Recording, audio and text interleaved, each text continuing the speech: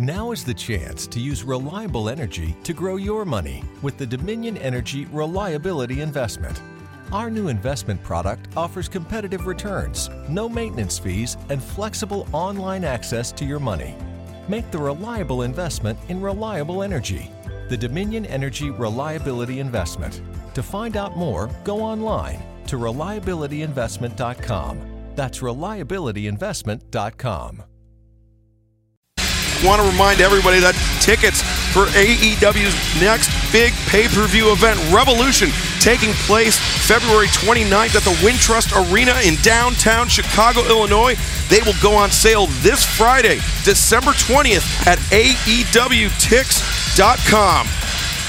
Vicky, you might be right with Orange Cassidy. He's a pretty tough guy. He's not one to back away at a Blink-182 concert. The man is actually one of the bravest I've ever seen. He's so brave that he would strap a bucket of maple syrup to his back and drive a motorbike through the great country of Canada.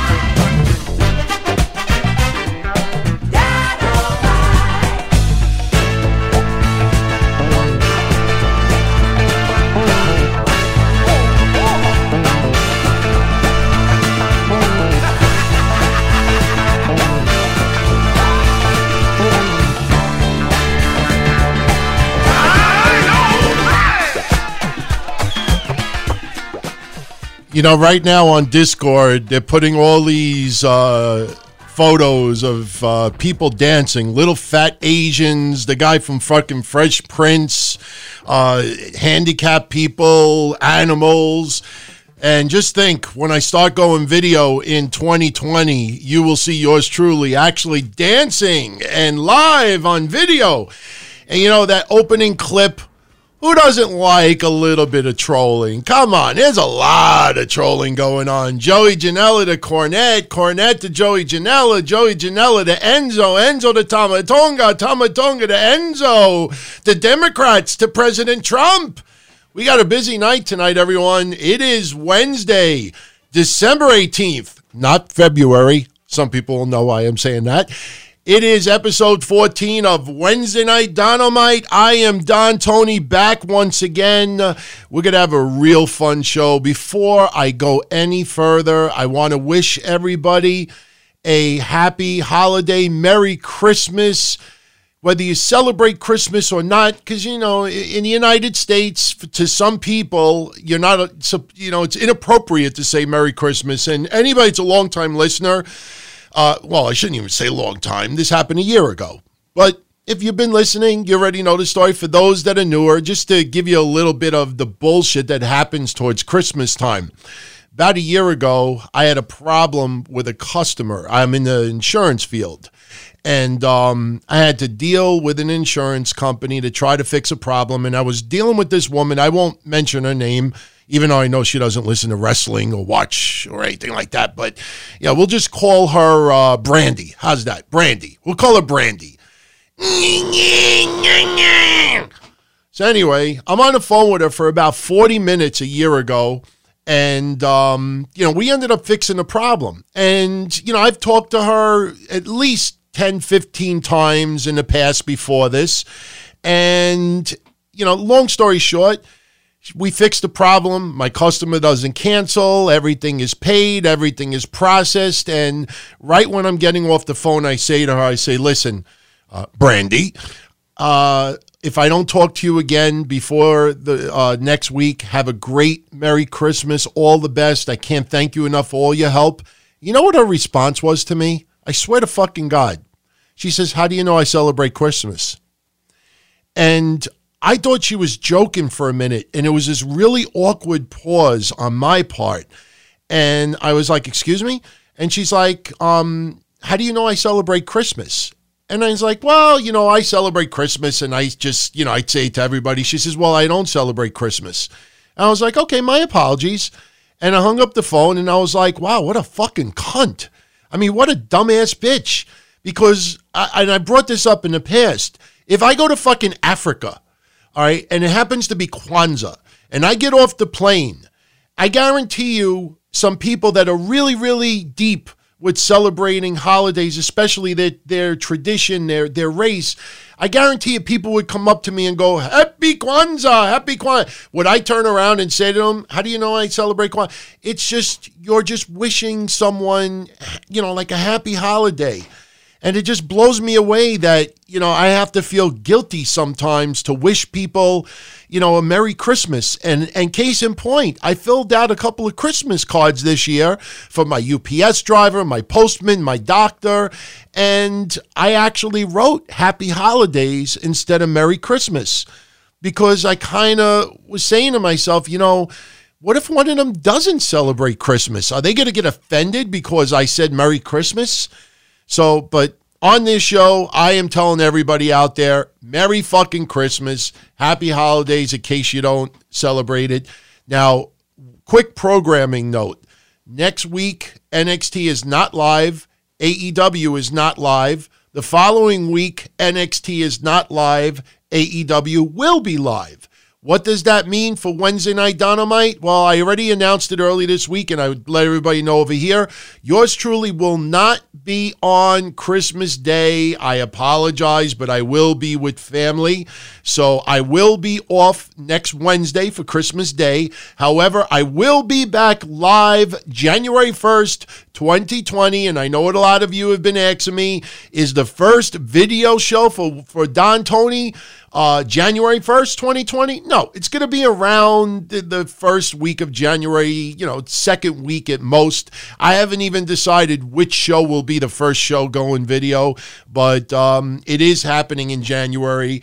I got everything set up pretty much on my end. As you could hear, the audio quality has been drastically improved from last week, and that is to stay. And not a bad week in pro wrestling. I mean, AEW, NXT just went off the air. And if you remember 2 weeks ago, and we talked about it last week, that, AEW and NXT were really going out of their way to hype up December 18th episodes. Not last week, but this week. They were really pushing for this week. Now, I talked last week on how AEW blew it with the storyline with Jungle Jack Perry. And did you notice how many times tonight they said Jungle Jack Perry, Jim Ross especially? What did we say on this show last week? That needs to be his name because he isn't going to be a boy. He's not Shawn Michaels. He's not going to be a boy for that much longer. He's a fucking man. I'm just surprised that after the match was over tonight, Jim Ross didn't yell out of his seat. Tonight, Jungle Jack Perry, Jungle Boy became a man. I mean, it's easy. That's a given. I mean, I'm not telling him what to say or what to do, but, I honestly thought I would have heard that tonight. Jungle Boy, I don't know exactly. How old is Jungle Boy, Jack Perry? I mean, was he 22? How old could he be? 23? President Trump says he's 14. That's not the real President Trump. The real President Trump is a little bit busy today. Somebody saying 22 to 23. Well, you just go on Google. Get me the answer. Without a doubt, future star. People saying, oh, future world champion. I mean, I know his father died, and I know he's a likable guy, and he's a genuinely nice guy on the outside, but, let's not overdo it. I mean, let's not go over the top here. Darby Allin tonight, he teamed up with Cody Rhodes. A couple of, mess-ups, and, that AEW and Jim Ross and everybody will go out of their way to remind us that Darby Allin is only like 22 years old. So that will explain why, he botches a lot. And it's nothing against Darby Allin. He's definitely talented. But, man, when they did that, tope in unison, him and Cody Rhodes, And they fucking replayed it like 3 or 4 times. I'm like, you do realize he fucked up like really, really bad. And once again, and trust me, anybody that's a regular listener to the show knows, I do not do AEW ship parades. I don't do NXT ship parades. I am straight down the middle. I will praise what is good. I will shit on what is bad. I will give my constructive criticism, but I also try to give ways to fix things. You know, it's very easy when people are on social media and they just bitch and bitch and bitch and bitch. Take notice how they never give you solutions. Very easy to point out the bad things. You know, you go to a restaurant, you know, this tastes like this, and this is a little bit too salty, and this kind of tastes like that, and complain. You know, I mean, unfortunately, I don't know too many jobs on Craigslist or fucking Monster.com that says, help wanted, complainer, help wanted, bitch boy. I mean, these people out there, I will never, ever accept the fact that, because I'm a wrestling fan, I have a right to bitch about something that I can't stand watching week in and week out and week in and week out. And I'm sorry if I repeat it a lot down the line, but I'm a fucking music fan. You don't see me ripping and complaining and shitting on dubstep every single week, but I still listen to music. You know, these people just need attention. They need to get noticed. And I love when they fucking type all in capital letters. Like, he's really making his statement. Tonight he is truly a bitch boy. But we'll get into that. Let's talk about trolling first, right? I opened up with Joey Janela. He did some commentating for AEW Dark this week, as did Vicky Guerrero. Excuse me, she did the whole shtick. I watched the entire episode of AEW Dark. I thought they did a decent job. The only thing I didn't like about Vicky's appearance is that it seemed like all they focused on is her being a cougar and who she would go out on a date with. That's what it felt like. But the reason why I decided to open up with Joey Janela's comment is because things like that, you really get to learn who lies about shows that they watch, who lies about podcasts that they listen to, who lies about things that they claim they follow. It was funny on Monday Night Raw when we had Deonna Purrazzo wrestle, and she took on Asuka. And I know we don't talk about Raw SmackDown here, but she's from NXT, so I'm making a point. And I invite anybody out there, if you want a good laugh, you may not even have noticed it until I'm bringing it up now. But if you really want a good laugh, just go back to social media from Monday and look at all the podcasters and the websites that were on social media giving all this constructive criticism about how Deonna Purrazzo looks, about some of the moves that she does and this and that. And these are people that claim that they watch NXT on a weekly basis. But you actually read what they wrote. They knew nothing about Deonna Purrazzo. And by the way, thank you very much, Solomon. Jungle Boy, Jungle Jack Perry, as I prefer to call him. He is 22 years old. To me, that's officially a man. He's a man. 22 years old, you're a man. 22 years old, my father already was married, already had me, already had my brother, and worked 3 fucking jobs. I guarantee you he wasn't Nicky Boy. He was a fucking man. Jungle Boy is a man. And by the way, for people that are going to ask, I like the match with Chris Jericho today. I like that he went to 10 minutes. And even more the reason why, as I said last week, who's the dog's name from Family Guy? The Italian one. Not the regular dog. What was the Italian dog's name? Carmine, was it? Or Vinny? Vinny, yeah. That's why last week, remember? AEW, you blew it. You blew it. This should have been a Rocky theme. It's right near New Year's. You blew it. You blew it. He went the distance. Didn't that fucking happen with Apollo Creed and Rocky Balboa, Rocky 1? You blew it. You blew it. You had it fucking hand-fed. And I don't know. Tony, Shad, did you ever watch Rocky? Seriously, did you ever watch Rocky? No, I never watched Rocky. I mean, come on, that's so fucking easy. It's a given. You blew it. But the match was good. But just think on how much more buzz would have been if they would have started at maybe a week or two earlier. I mean, Jesus Christ, they showed fucking Jack Perry fucking running in the woods and running down the fucking highway. And, they showed all this training stuff. You give an extra week or two and let people make the correlations to Rocky and he goes the fucking distance. Now, granted, I will say this tonight. Jericho has won and retained the AEW heavyweight title with the Walls of Jericho. To see Jack Perry, as small as he is, to be in the ring for 75 seconds and not tap out to the Walls of Jericho is a little bit too much for me to suspend disbelief. Again, let me repeat. I enjoyed the fucking match. I gave a lot of opinions on how the storyline could have been even better, and I think it would have helped Jack Perry even go to another level. But AEW, you blew it. You blew it. But, when I watched him in the ring, not tapping out to the Walls of Jericho for that long, you know what I had flashbacks of? I'm curious if anybody else had this flashback. I'll give you some hints. WWF. I don't know. 25 years ago around, someone in a submission move that went on 10 seconds, 20 seconds, 30 seconds, 50 seconds, 2 minutes, 3 minutes, 5 minutes. No, it's not Stone Cold WrestleMania. That shit was fucking awesome. Come on, Bret Hart, Bob Backlund. You remember that? When Backlund had the chicken wing on Bret Hart and Owen is at ringside, God rest his soul, talking to his parents, Stu and Helen, God rest their souls. Like, come on, you got to throw in the towel. Come on, you got to. And just go back and watch that. I'm not kidding.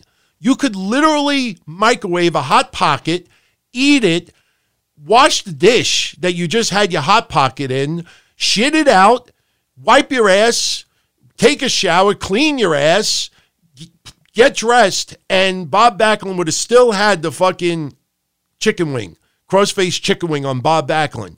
Sometimes, when it gets a little bit too long, it gets a little bit goofy. And the only reason why I had a problem with that tonight is because look at Jericho's wins in AEW with the Walls of Jericho.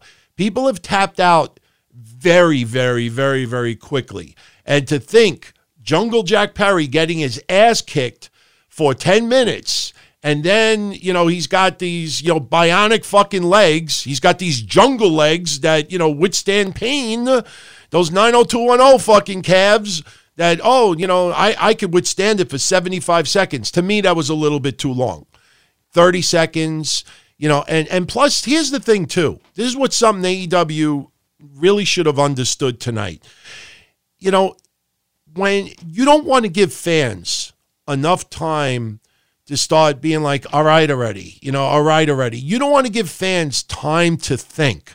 So if he's in the Walls of Jericho for 30 seconds, 20 seconds, it's so close. And I know they want to make it look like he withstood the pain and everything like that, but I think 30 seconds is an awful long time. If I stay quiet here for 30 seconds, after 10 seconds, people would be like, all right, fuck it, we get your point. All right. So I thought that was a little bit too long today. And by the way, since we're on production stuff with AEW, they did something tonight that I just thought was horrendous. This should not be happening. And I say this as a big AEW fan that I want them to improve. But there's no excuse for shit like this. What happened before Jericho had his match with Jack Perry tonight? Jungle Jack. What happened tonight? Did anybody see that on TV? They have Jericho in the ring with Jake Hager, and then Sammy Guevara hit the ring, and he's got cue cards. And they go to a commercial break. So you're literally watching the commercial split screen with the AEW feed, and Jericho is on the fucking mic, and Guevara is passing the cue cards, and Jericho is trash talking to fans and Jungle Boy, and you can't hear it. You can't see it because it's a split screen. It's so fucking small. They did that on a commercial break. How the fuck do you have and look, forever in wrestling, going back to Raw, when there would be a commercial break, you would have wrestlers come out to the live crowd only and shit on the local town to get a little bit additional heel heat. And then when they come back from commercial, the wrestler comes out like as if he wasn't just out on camera, and the fans are booing that much more because he just shit on them during a commercial break. The fuck are you doing a split screen with Jericho cutting what looked to be a funny promo, and you got cue cards and all this stuff, and we can't hear a goddamn thing because we're at a fucking commercial? And then what happened halfway through? When we all start typing on social media, what the fuck did he say? What the fuck? Does anybody, what? How the fuck you shot? Then they go to a full commercial break.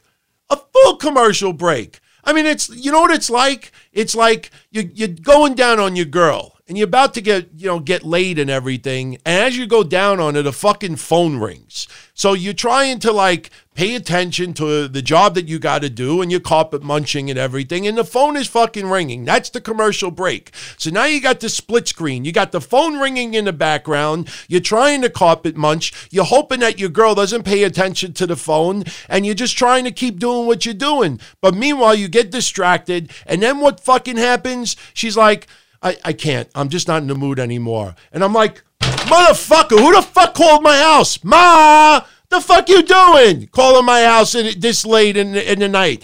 That's what they did. They went to a goddamn commercial. The full-blown commercial. How the fuck do you do that? Who the fuck in the back of AEW's, production crew says, let's go to commercial break. Let's show split screen. Let's show split screen. Let people see, but they cannot hear. The fuck is that shit? That's inexcusable. That's Bush league. That's not, we've only been on TV for 3 months. That's inexcusable.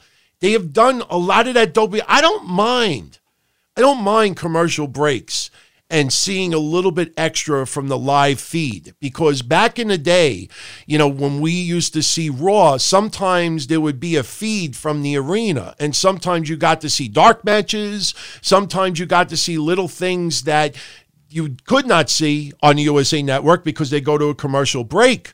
But this is intentional. This is not where there's a feed on and there's nothing we could do about it and everybody could watch it. This is someone consciously thinking, oh, this is good TV. Yes, split screen. They cannot hear, but it's okay. They can guess. They can make up their own mind. And why am I talking like this? That was just god awful. And look, I don't want to take away from the whole show. AEW tonight was a great show. But things like that are totally inexcusable, in my opinion, because that is someone making a conscious decision. And don't give me, please, I don't want anybody to give me, well, you know what, maybe that's the agreement they have with the commercial company.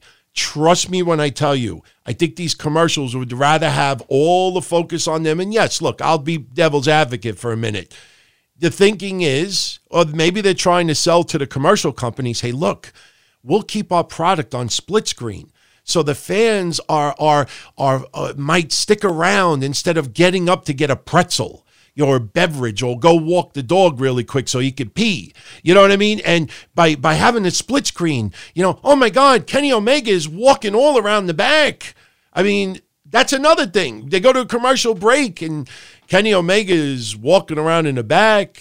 So is Hangman. We'll get into that with the recap. These are easily fixable errors. It's just, I don't know. I just don't understand how that could continue to be happening. But anyway, the original topic that I opened up with, Joey Janela, commentated part of AEW Dark. And by the way, I don't mean to get off topic again, just something for you all to think about. Colt Cabana showed up tonight in AEW. Colt Cabana did commentary for at least part of AEW Dark. Colt Cabana is great on the fucking mic. I mean, he, had an awesome podcast. We know about all the shit that happened with CM Punk and everything else, but Colt Cabana is entertaining. But Colt Cabana is in NWA. Colt Cabana just finished up Ring of Honor. I've been joking. If anybody's heard this show for the last 2 months, I've been joking that Colt Cabana is kind of like the whore of the indie scene, that he just keeps showing up everywhere. It's like the chick that's got to go to every fucking club, go clubbing in one night. He shows up everywhere. But my question to all of you is, do you think NWA is losing or will lose a little bit of that uniqueness when wrestlers that we're supposed to feel are NWA guys now show up at Ring of Honor, show up in AEW, show up on Impact Wrestling, show up in all these other feds? You know, I think the exclusivity is an absolute must for a lot of these promotions. And I don't know about that. I mean, Colt Cabana is doing pretty damn good in NWA right now. But to see him show up in AEW Dark, I mean, look, I don't know if Colt Cabana has a lot of investment in NWA. And let's also be respectful and do the opposite. We don't know if NWA has a lot invested for Colt Cabana. But let's just go on the idea that Colt Cabana is an NWA guy right now, really wants to help them go further. How much money could he have possibly gotten tonight to show up at AEW Dark? Don't you think that might be a little bit in a slap in the face for NWA? And even if NWA gave Colt Cabana his blessing to show up for AEW Dark, doesn't it just feel like it's taking away, you know, that aura about him in NWA? I don't know. I'm just asking a question. I'm not trying to be controversial. I'm not trying to rip on anybody. I'm just curious to see, you know, your thoughts on it. But anyway, what I originally opened up with, Joey Janela, AEW Dark this past week. He was on commentary with Vicky Guerrero. And as you heard, Joey Janela took a little shot at Jim Cornette and also took a little shot at Enzo. Blink 182. That's what that was all about. But my thing is this. I saw a lot of people's reactions to when they heard Joey Janela say that on AEW Dark. And I can't tell you how many goofy podcasters I saw write, shots fired, shots fired, shots fired. Now, for some fans out there that might be new, you know, to the game as far as Joey Janela, or maybe don't follow Jim Cornette, there's a few things that you may not know. Now, yes, Jim Cornette's been in the news because of the comment that he made that, you know, ultimately he ended up leaving NWA for, and, you know, the whole thing about Ethiopia. But the thing is that for those that are not aware about the whole situation with Joey Janela and Jim Cornette, there is a lot of animosity towards Cornette and Janela. And although, you know, people were really getting hard on Janela for name dropping. Well, he didn't name drop Cornette, but people are saying, like, is that necessary? You know, did he really need to do that? Why don't fucking AEW just ignore everybody else out there? I just want you to hear a couple of minutes of a couple of Jim Cornette podcasts that he has done. I took a couple of little samples from them, and I want you to hear a little bit of what Jim Cornette has said about Joey Janela over the last bunch of months. And after you hear it, I have a feeling that you're going to agree with me that I think not only did Joey Janela have every right to make that little shot at Cornette, but Excalibur also. And Excalibur is more professional, obviously, but Excalibur, if he wanted to, he could take a couple of shots at Cornette, too. There's just a couple of samples of what Cornette has said recently about Joey Janela. Joey Janela, Jelly Janela, pus-filled pocket pussy, the glob of preserve that falls off the biscuit and lands on your carpet. It's all mixed up with the dog hairs. From the time he comes down the ramp, he looks like shit. Then they had the Cracker Barrel clash. Darby Allin versus Jelly Janela versus Jimmy Havoc in a battle of the skateboard fuck versus the Pillsbury Doughboy versus the fucking junkie from England. I don't have proof he's doing drugs. I just hate to think that any human being looks like that and doesn't have the fun of doing the drugs first. It looked like three guys off the fucking street dressed up as wrestlers. And they didn't even touch each other before Havoc jumped out of the ring and pulled out chairs and tables and got his stupid staple gun. I felt sorry for Jim Ross. He had to halfway wink at people while he was talking about this instead of taking it seriously. It would have killed him. You can go back and hear all of his, subtly disguised code words for I can't fucking actually take this seriously or it will destroy my reputation. Then they put thumbtacks in Havoc's mouth and duct taped it shut, but Jelly Janela couldn't work the duct tape. Go back and watch that. Then there was a spot where Jelly Boy is trying to find shit to play with from under the ring and pulls out a tennis racket. Because that's going to obviously, that way all of his insignificant fans will laugh because he's somehow making me mad. Actually, as I said before, I encourage every single person on the All Elite Wrestler to talk about and refer to me and show my trademarks as much as possible on the globally telecast programs that this billionaire is paying for. I encourage that. I'd like to see more of that. Thank you. However, it was a comically it wasn't a real tennis racket. It was a comically large tennis racket like you would find at a Goonie golf place or something. It looked like it was half as big as Janela was, so people didn't even really get to fucking joke, I don't think. And Jared said, what's that, Paul Bunyan's tennis racket? Well, it seemed like Excalibur was ready to jump on you. Well, yeah. Get a receipt. I'm sure he was, Mr. fucking Sockface. I'm sure, oh, yeah, who would want to use one of those? Well, people who make money in wrestling. You ought to try it sometime, fucking pea-brain. Sean Spears versus Jelly Nutella is on pay-per-view, which shows you how thin the roster is. There's no reason that this rotten-looking fucking outlaw kid should be on pay-per-view. He tried a bunch of shit that he didn't know how to do, and it looked rotten. Yeah. They claim 13 years as a pro. So even though he looks like he's fucking 19 and a shaggy-haired fucking goof from the Jersey Shore, he is really in his early 30s and still lives at home with his mother. He's looking forward to changing that when the AEW money kicks in good.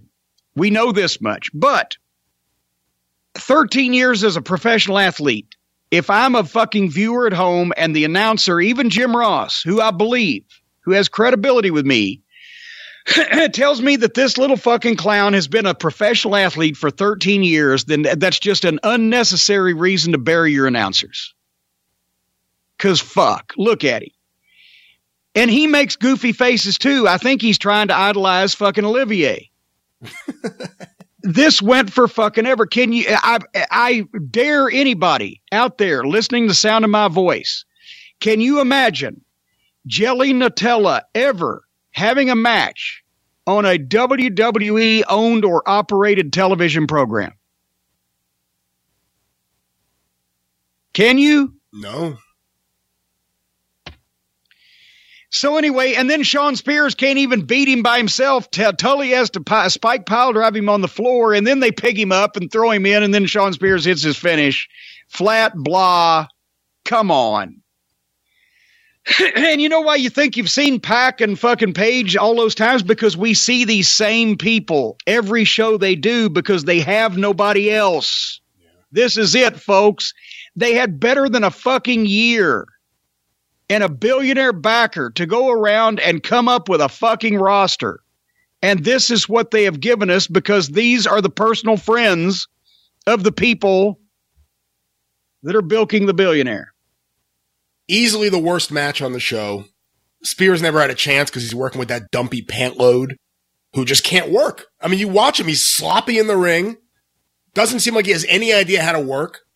Just garbage. I mean, this was physically awful. Looks like shit. Yeah. And everybody, once again, all these fucking cosplay wrestling fans are like, well, Cornette, you know, he wants all these steroid guys. Oh, yeah, I've always been pushing the big steroid freaks all my life. No, just people that look like a fucking athlete, look like a trained professional. And you, sir, Mr. Nutella, if that is indeed your real name, are not one. So that's just a little taste of what's been going on. So, you know, Joey Janela, I think, has a right to be pissed off at Cornette a little bit. And you know what's interesting? If you actually listen to Cornette, that when people take shots at him in AEW, whether it's the racket or making a little remark here and there, like he gets annoyed at it, and then he'll throw out the, yeah, keep my name out there, give me publicity. But if you notice, he can't help but to bash some of these people over and over and over again. And don't get me wrong, a lot of what he says is funny. I mean, Jelly Nutella is pretty fucking funny. But when it gets thrown back at you, you can't feel like, the victim or, bitch and complain. So for people out there that were reading, websites and bloggers and podcasters that were like, oh, Janela, why would you even bring that? Well, that's a little taste as far as what the fuck is going on. By the way, I got it appears this is all of the AEW dark matches for next week. I am not going to give spoilers since it doesn't air until next week, but we got Sammy Guevara versus Brandon Cutler. We also have a 4-way match, Private Party versus Angelico and Jack Evans versus Santana and Ortiz versus Best Friends.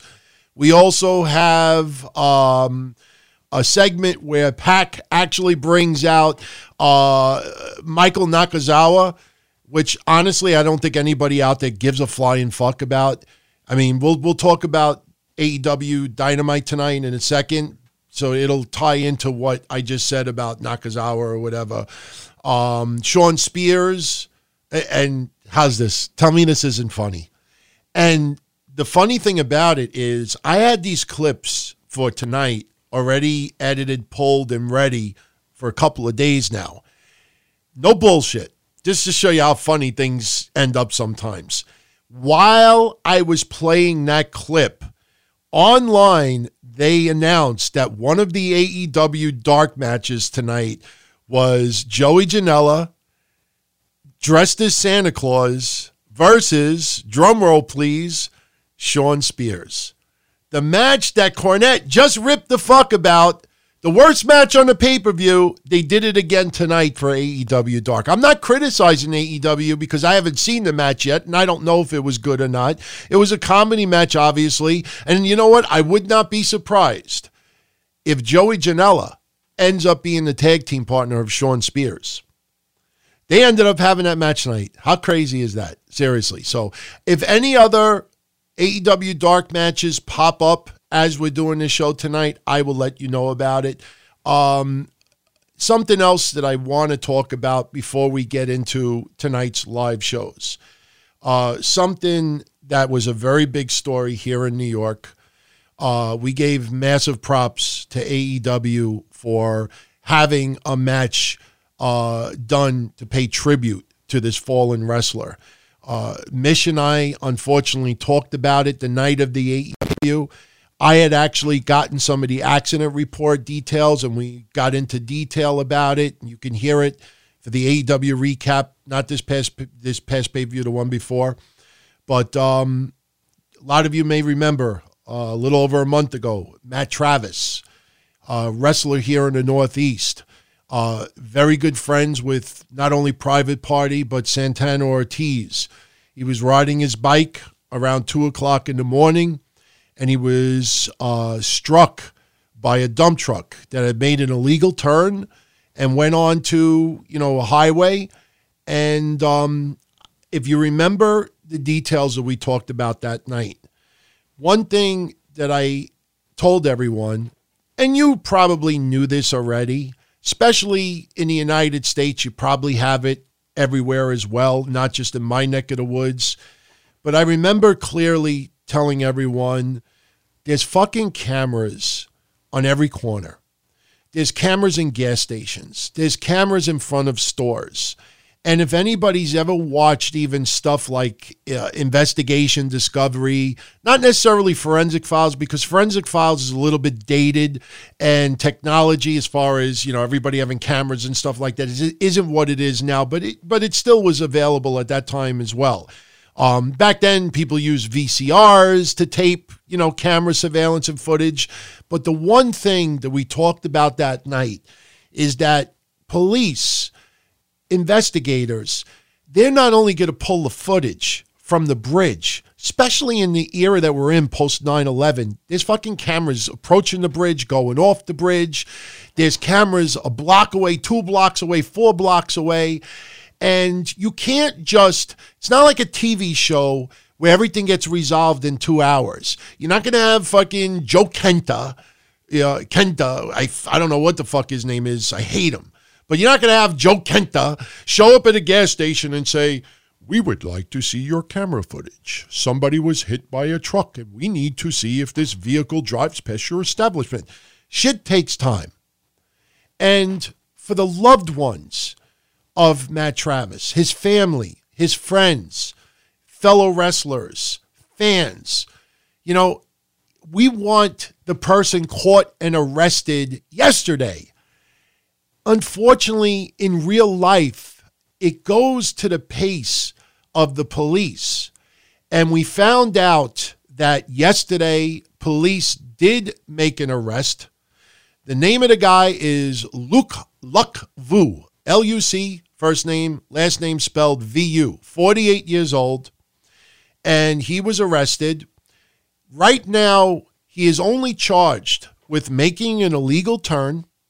He was also charged for reckless driving, failure to yield, and failure to exercise due care. Now, I know a lot of places online were immediately saying maximum jail time for that is 30 days. What the fuck is that? You got to understand something, everybody. This goes back to what I said about Saudi Arabia. Please, if you want real life situations and news, don't go on WrestlingVirginPodcast.com. Don't go on middle-aged, single, and lonely wrestling fan news site.com. Stay away from every wrestling news site there is. Go on real news sites because they actually do research, they do investigating. And anybody that knows anything about legal and criminal, the DA, the district attorney, is only going to charge someone what they believe they have enough proof and enough evidence to get a conviction. They're not going to charge Luc Vu with vehicular homicide if they don't have enough proof.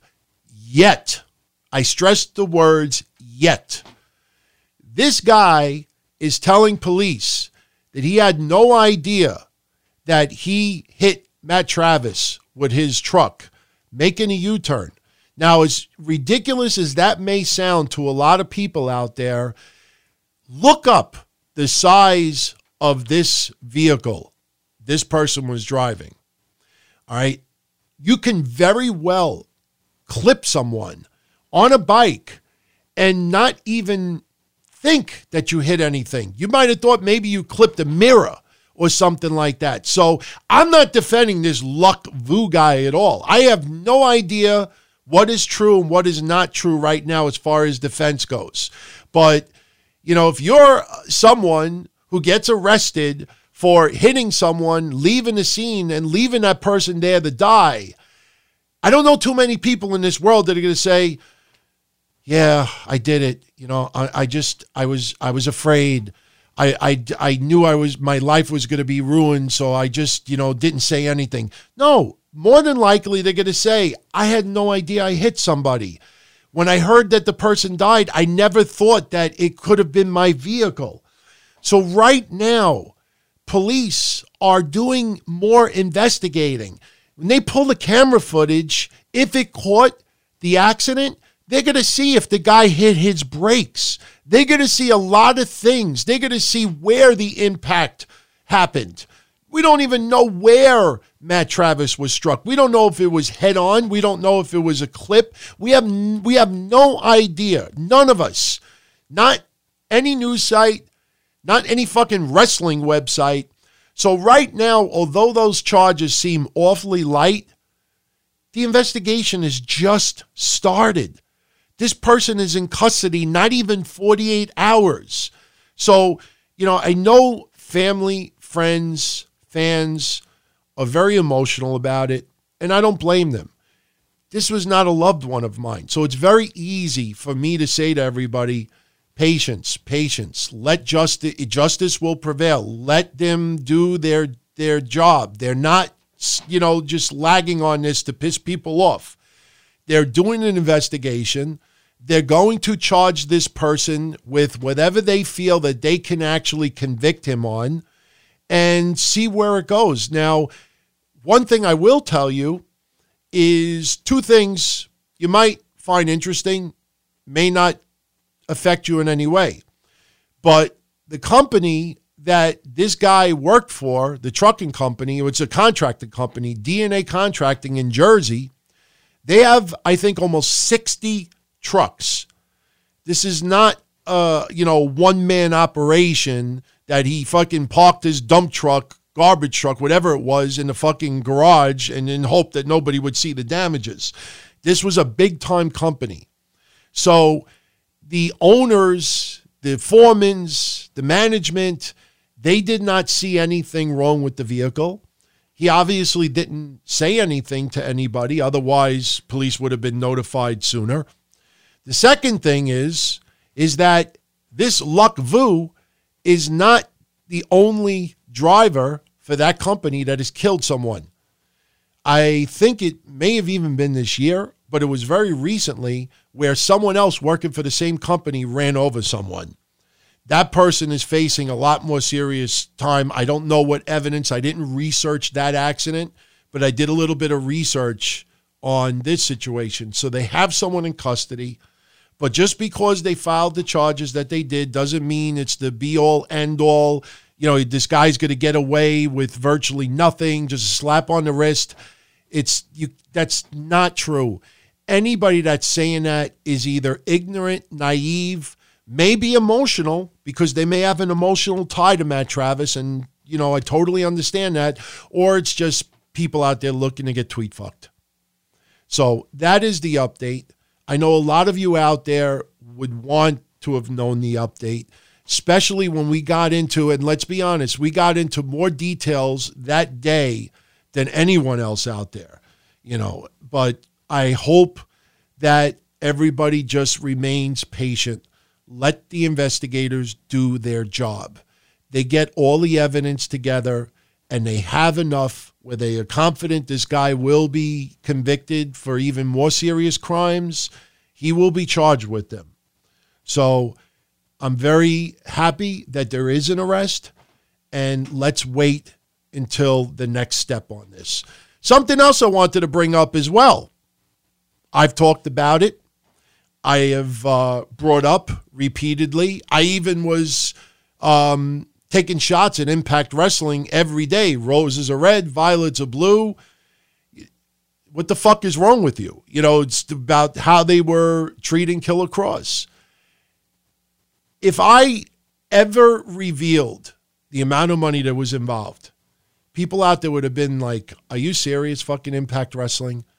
I mean, this, in my opinion, this is just my opinion, this was just Impact Wrestling being spiteful for a year plus, because the revenue owed to Killer Kross goes back to last year. I saw all the legal papers. Killer Kross personally emailed it to me months ago. And he had confidence in me that I would not get into the specifics because I work in the insurance business. I deal with attorneys. I deal with, professional people. And revealing some of the specifics could jeopardize all the work that his attorney was trying to do for him. But we found out today that Impact has officially released Killer Kross. So now Killer Kross, and yes, pun intended, is free to make an impact anywhere he damn well pleases. Will he show up in NXT? Will he show up in AEW? I have no idea.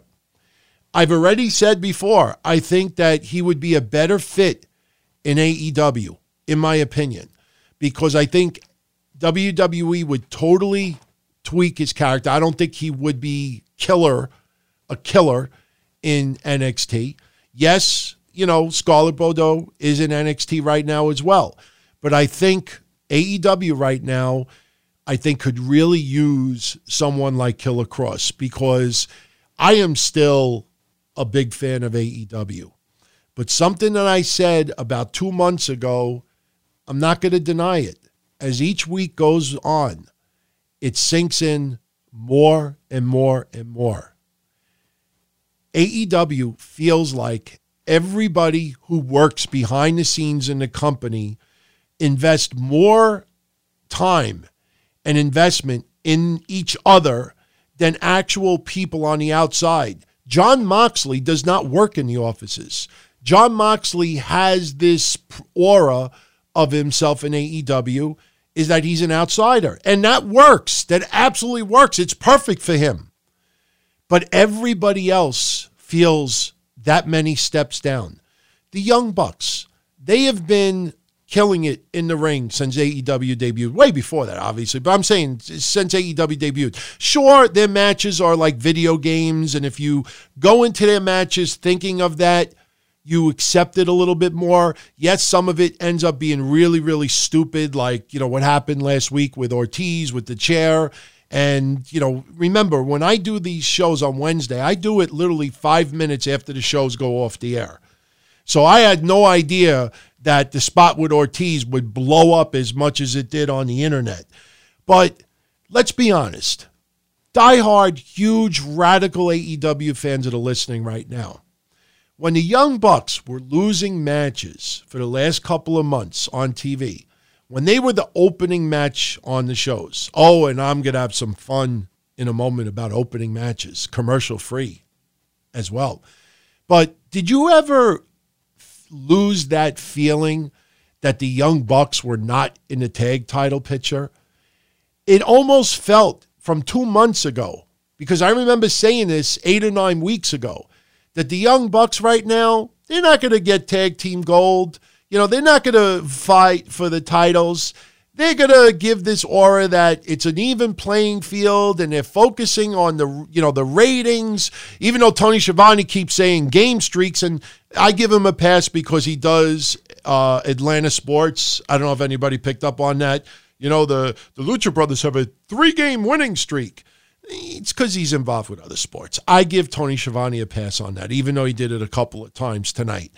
But the Young Bucks, it's almost like what's going on with Roman Reigns in WWE. You know that Roman Reigns never lost his main event status, that they were just going to take time, wait, and when it gets closer to WrestleMania, that's when they blow their load. Now, because AEW's on TV a little bit more, now slowly they're blowing their load with the Young Bucks. They did not win the tag titles tonight, but they, without a doubt, are the focus of the AEW tag team division. They're the ones with the most extravagant intros. They're the ones that always come out when somebody's attacked. They are the focus. And as long as fans cheer the fuck out of the Young Bucks, that should be the case. They should be the focus of it. But what's happening every week, it feels like Young Bucks, Kenny Omega, Chris Jericho, Cody, and a few others, and everybody else. And Brandy. Brandy getting multiple segments, just taking her shoe and throwing it in the face of Chris Statlander. And, it feels like the people running the show are more focused of developing each other's, characters on TV. And a lot of others feel so much lower. And this is something I've said in the past as well. A lot of things feel rushed. You're not even on TV for 3 months, and they already did a storyline where Cody cannot fight for the title anymore. All right? They are burning through feuds like nothing. Just think about the Butcher and the Bookkeeper and the Bunny, the Blade, the Baldy Bookkeeper, the Baldy Braxton, whatever. Just think about that. 2 weeks ago, they're cutting a piece of the ring and they're attacking the fuck out of Cody, which that night I had said that was all designed just so Cody would be on TV and storyline taken out so he wouldn't interfere in MJF's match for the ring. They had commercials the following week of the Bunny, saying, we're going to cut the head off the snake of AEW. The bunny cut the head. Cody, the snake. Last week, Cody finally gets his hands on the behemoth and the butcher and the baldy. And what's the first thing he does? A collar and elbow tie-up. What's the second thing he does? A drop kick. This week, let me try to get a leg takedown. Let me grab his waist. Those are the first two fucking things. That's what you do to someone who's trying to cut your head off. And we're 1 week in, and the blimp and the babe and the baldy, they lost. They already lost. Why? Because Darby Allin, it's almost like E.T., sticks his hand out, touch fingers. Cody's frustrated outside the ring. So Darby Allin comes out and picks him up. Well, what was the vignette online? Cody, I want a rematch. If we beat the Butcher and the Blade and the Bunny, then you give me that rematch. So you knew that this was going to be the case. I thought, in all seriousness, the Butcher and the Blade did fine last week. I think you have to start developing people, but you cannot put them on fucking TV as if they have been around and they're household names. Case in point, the Dark Order. 20 some odd years ago, we had the New World Order. Remember? New World Order. So what is this? The Dark Order or Dark Order. The Dark Order. For every one person online that says, yo, man, I'm into this Dark Order stuff, I think it's fucking great. There's about 30 people that are saying, this is fucking terrible. Jeepers creepers, you're putting me to fucking sleepers. That was terrible to close out the show. On NXT, you got Ripley, believe it or not, winning the women's title on NXT. And you have a bunch of guys who look like podcasters with bellies and this and that. Oh, but wait, Don Tony, we got 2 brand new members of Dark Order tonight. You know them, Alex Reynolds and Jonathan Silver. Who the fuck cares right now about those two? They're not household names yet. You don't go off the air with all these fucking, guys in masks and Jonathan Silver and Alex Reynolds, and they're standing over all the people that work in the back. And this is the feud. You can't keep doing that, assuming that they're household names. Oh, the Dark Order. Everybody knows who they are. Just because you did great, cool vignettes doesn't mean that they're fucking over yet. The Dark Order. Dark Order. You think I'm exaggerating? See for yourselves. AEW. I'm a big fan. Go on social media. I know social media is the home for bitch boys. Grown-ass adults acting like 15-year-olds, bitching about everything. But keep in mind, AEW fans are, for the most part, hardcore AEW fans. And your hardcore AEW fans, I'd say every 7 out of 10 are saying this Dark Order stuff, they're not feeling it. They ain't in that level. And I know what some of you are going to say, well, how are they ever going to be on that level if you don't put them in that spot?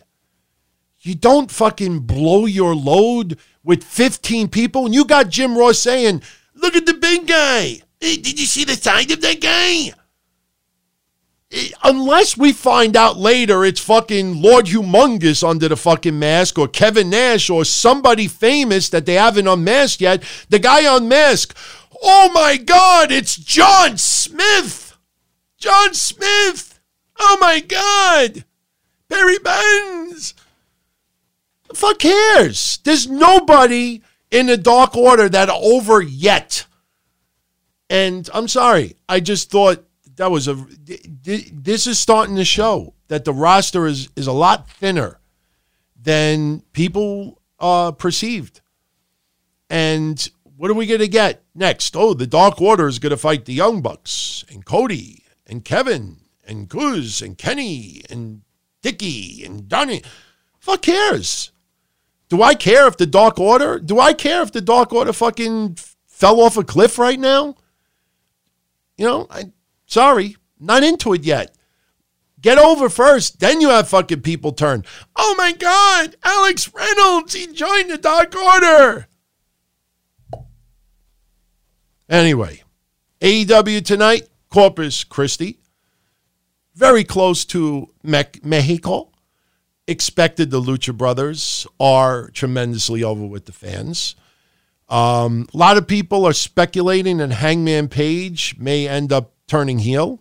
I don't think it has happened yet, even though we had a little bit of a faux pas towards the end of the match today. The match was a lot of fun. Now, I want to mention this. If you listen to my show on a regular basis, this is what I love about doing this for all of you. You should have picked up on this last week. A lot of goofs online really made themselves look stupid. What happened last week?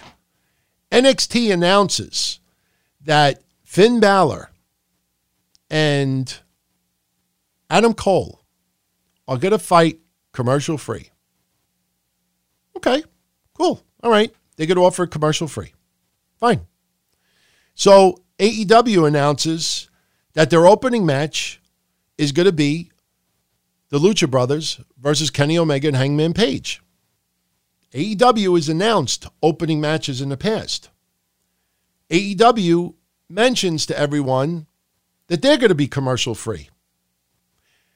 I can't tell you how many goofs and jokes and podcasters who have been around for a very long time who ripped on AEW and said, ha-ha, ha-ha, see, oh, it's not a war, but you see, you had to do what NXT did. NXT announced commercial free, so AEW had to mention commercial free. Ha ha! Idiots. What did I say on this show about a month and a half, 2 months ago? Anybody notice that AEW's opening matches are always commercial free? They've always been commercial free. They've always been commercial free. So if anything, it was NXT who decided to up it a notch to try to match AEW. It wasn't the opposite. People were accusing AEW of NXT announces commercial free. Now they have to do it because they're afraid NXT is catching them. Idiots. It's the opposite, morons. But you see, you're just too busy listening to each other's podcast. You're just too busy tweet fucking each other. You're just too busy trying to get likes, and you don't pay attention to the little particulars. They've always been commercial free. Fools. So anyway, we have the Lucha Brothers versus Kenny Omega and Hangman Page open up AEW. Match was excellent. Went 18 fucking minutes. On the NXT side, we had Adam Cole versus Finn Balor for the NXT heavyweight title. That match was fucking phenomenal as well. Now, if anybody happens to watch both shows side by side, then you noticed that the big difference between NXT and AEW's opening matches tonight was the fact that NXT's match with Finn Balor and Adam Cole started out slow. Chain wrestling, headlocks, takedowns. Adam Cole and Finn Balor went 3 minutes less than AEW. I'm not saying one was better than the other, but take note that Adam Cole and Finn Balor started slow and built up to the finish that it got. AEW started out high-flying, power move, flippy power move. So whether you watch the first minute of AEW's opener or the last minute of AEW's opener, they both look the same. There are a lot of people out there that don't want the more boring chain wrestling, headlock, leg takedown. You know, it's almost like people that want to get laid, but they don't want to be bothered with foreplay. They just want to unzip their pants, whip it out, fucking blow their load in 2 minutes and then go fucking make, Doritos or fucking nachos.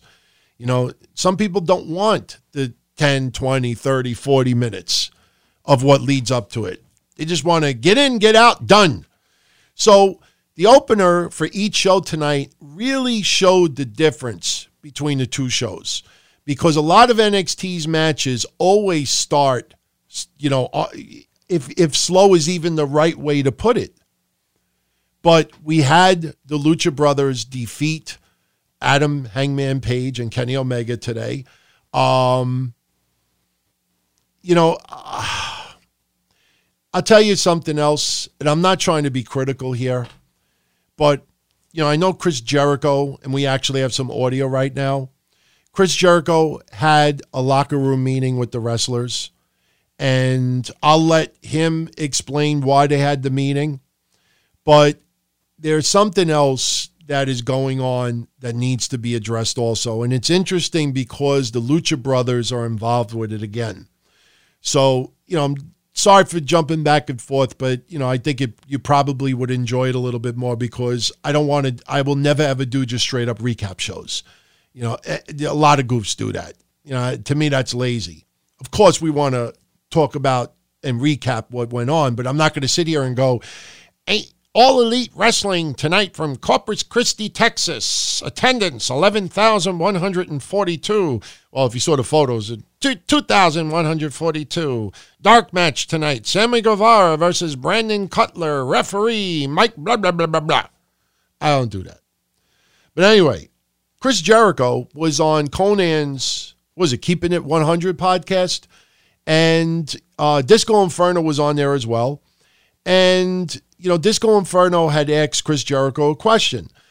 Disco Inferno has a couple of things that he doesn't like about wrestling of today, and he wanted Chris Jericho to tell us what he has a pet peeve about with wrestling today. And during the conversation, it's only a couple of minutes, but during the conversation, Chris Jericho reveals that he recently had a locker room meeting with the AEW wrestlers.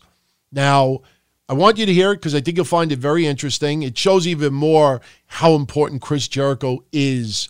Chris Jericho is the MVP of AEW. I know a lot of you out there feel that, he's gaining a little weight and might be a little softer. The motherfucker is the MVP of AEW, not just in front of the camera, but behind the scenes.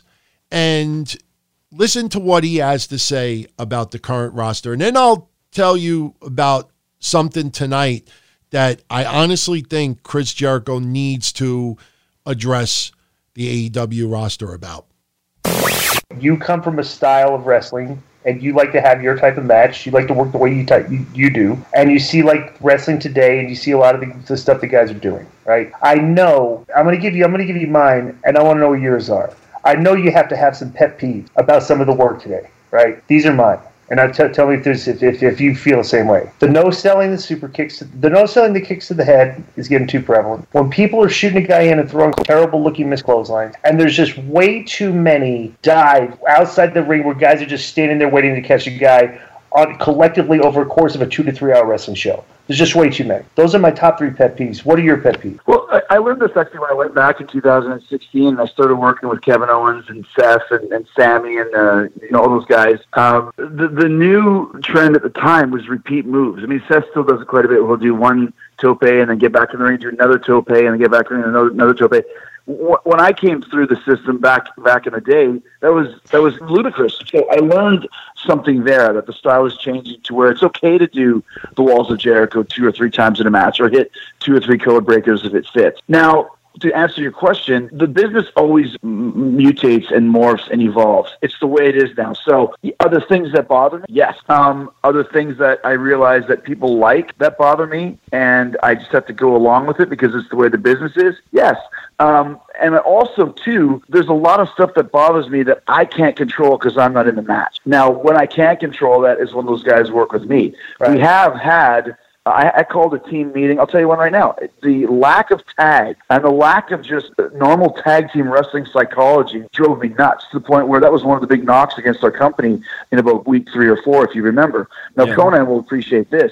They started making excuses for the Lucha Brothers because, I'll be honest with you, tagging out, they're lazy. They don't care. They just walk in and out whenever they want, do whatever they want, and it's not right. It's not how you do it. And they would make up excuses where they would say, oh, it's Lucha Libre style. Huh, that's funny, because I worked in Mexico for 2 years, and guess how you make a tag in a Lucha Libre match? You stand in the corner, and you wait for a guy to touch you, and you walk in. That's Lucha Libre rules, a.k.a. tag team rules. So I called a meeting with the whole crew and said, you're burying the refs. If you don't have any rules, you don't get any heat. And it's killing our show because our honeymoon period is over, and now people are watching us, and they're being confused by the lack of rules. Phoenix and Penta are amazing. They blow my mind every week. And once we had a couple talks with them, guess what they started doing? They started tagging. Because like you said, maybe they were working at that. Maybe it was a habit, or maybe nobody told them. Right. You've got a whole locker room of guys who have basically just worked indies their whole careers. Not that I'm not putting the Lucha Brothers in there, but they don't know little things. Like I've told guys, change your gear. Your gear looks bush league. They come back with new gear, and I said, I can't believe how much better this is. Nobody's ever told them that stuff before. So once we told the guys to concentrate more on tagging in and out, they've been doing it, especially the Lucha Brothers as well. So everyone's learning together about what we're looking for in this company. One of the main things that I learned nowadays, and we take this for granted because we already know it, is we assume a lot of, and I'm not saying they don't know shit, but we just assume that a lot of wrestlers already know what they should do. And sometimes when you talk to them, you're like, bro, nobody told you this before? Yeah. How long have you been in the fucking business? Let me get you have to find you and me can't assume anymore that younger guys know what they're doing. You have to sometimes go out and ask them. Do you know what I'm saying? Chris, do you remember this story? Listen, Chris, listen to this. Remember when you guys came for it was a SmackDown at the Thomas and Mack Center before they started doing T-Mobile 6 or 7 years ago. Yeah. And I'd come backstage. I had my Samoan friend I worked with and his kids. We came backstage for the show, right? And we're sitting there waiting, like there was something going on. You guys were having a meeting. And you came back and you said, hey, what's going on? I was like, oh, we just did. And I hadn't seen you in a while, right? And you were telling me, he's like, this is the WWF or WWE. You said, we just had a meeting. I was like, about what? He goes, we had to teach these guys how to find the red light, how to find the hard camera. Right. You're talking to your main roster crew on WWE and explaining to them stuff that was just rudimentary for us back in back in WCW. Like me, you, Conan, Bagwell, and stuff. We always even made a joke about how finding the hard camera is so important. Remember, the games we used to play and stuff. You know what I'm saying? It's and you literally had a generation of wrestlers and of all these guys that nobody had told them this. And I'm like, I find and we had to have that same conversation with the guys in the first couple weeks of our TV because, once again, how much live TV have these guys done? Zero. Not a lot. Mostly zero. Not a lot. But I can remember. But the thing is, guys need to hear it and probably very much appreciate it because I can remember going to WWE in 1999 and not knowing what bumping and feeding was. That sounds ridiculous when you think about it now, but nobody did that in WCW, and nobody told me about it. I never did the bump and feed if someone makes a hot tag. I just never did. No one told me. So there's a lot of stuff that guys that have been working for years and years and years just don't know. Like you mentioned with Lucha, with Penta and Phoenix, maybe nobody told them, we got a tag here. This is what we want. And guess what? They're doing it. And you just got to, that's my thing with wrestling that I always hated. When guys would go behind your back, oh man, his punches are the shits. He throws terrible punches. And everybody in the company knew you threw terrible punches except for you because no one told you. Go behind your back. We don't do that. If there's something that I don't like, and vice versa, please tell me because it needs to change in the best possible ways. Not being an asshole. Everything else you're doing is great, but this needs to change. And when you tell somebody that's a true professional that, they'll take it to heart and do better.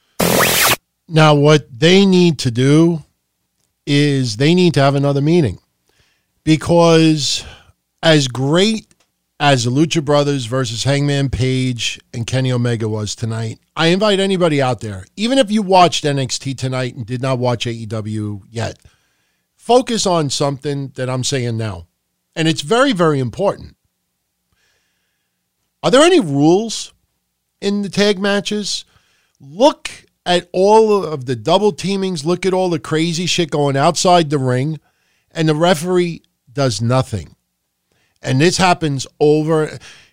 Was the Young Bucks versus SCU tonight, was that no DQ? You see all the extra crazy shit going on, 3/4 of it, people should be disqualified for. And that's something that they really need to really, just tighten up, because it just feels like, the rules are only enforced whenever they feel like it. And that's sloppy. And if I notice it, and a lot of you notice it, and you can't get that disbelief suspended, that's the challenge. That's the challenge. If you're having a match and it's no DQ, if everybody's doing whatever the fuck they want anyway, then a no DQ match would mean nothing. And the only way it would mean something is if you have Kenny Omega and Jon Moxley going through fucking stunt barbed wire, fucking crazy fucking shit. That's the only way it feels important. I mean, a lot of the shit going on, rules are being broken, and the referees are doing nothing about it. It's a big problem that AEW has. That's lazy. That's lazy. That's like if you're playing a football video game and you can't figure out how to beat the other team. So what do? You put in a couple of crack codes. What was that thing that we used to have like 20 years ago? What was it for? Nintendo or Xbox? You could connect it to the game and then you could manipulate it where, Game Genie. Yes, Sean Kenter. Thank you, Sean, and Mario and everybody else. Game Genie. That's what seems to be happening a lot on TV with AEW. Game Genie. All right, we want to have this kick-ass match, but wait, it's not a no DQ. Oh, we'll just throw Game Genie in there, and then we can do whatever the fuck we want. And just as long as everybody loves what they see, nobody will stop to think, hey, wait a minute. I won this football game on Nintendo 58-7, but wait, I every play I had was a first down, even though I only gained 3 yards rushing. First down! First down! That's the challenge. Rules have to mean something. If rules don't mean anything, then what the fuck are the referees being in there for? So, yeah, Ben from G-Town says he never heard of Game Genie or Game Shark. Yeah, I'm revealing my age a little bit. I guarantee there's a lot of people listening that we used to fucking get the Game Genies and get those magazines that were, the cheat codes. Those are the good old days. So anyway, after the match is over, Pac is backstage. And I had the Sean Spears, Tully Blanchard flashback. Pac is tormenting Kenny Omega, who's in the middle of the ring. And he opens up a locker room, and we see the back of Michael Nakazawa. And he's got headphones on, so doesn't even know that Pac just opened up his locker room. And, all Pac does is close the door. And it's almost like the repeat of Sean Spears when they taped Tully Blanchard last week. Kenny Omega's in the ring, and he's like, no! No! And he's running through the crowd and everything. I'll save you, Nakazawa! Michael! Michael! No!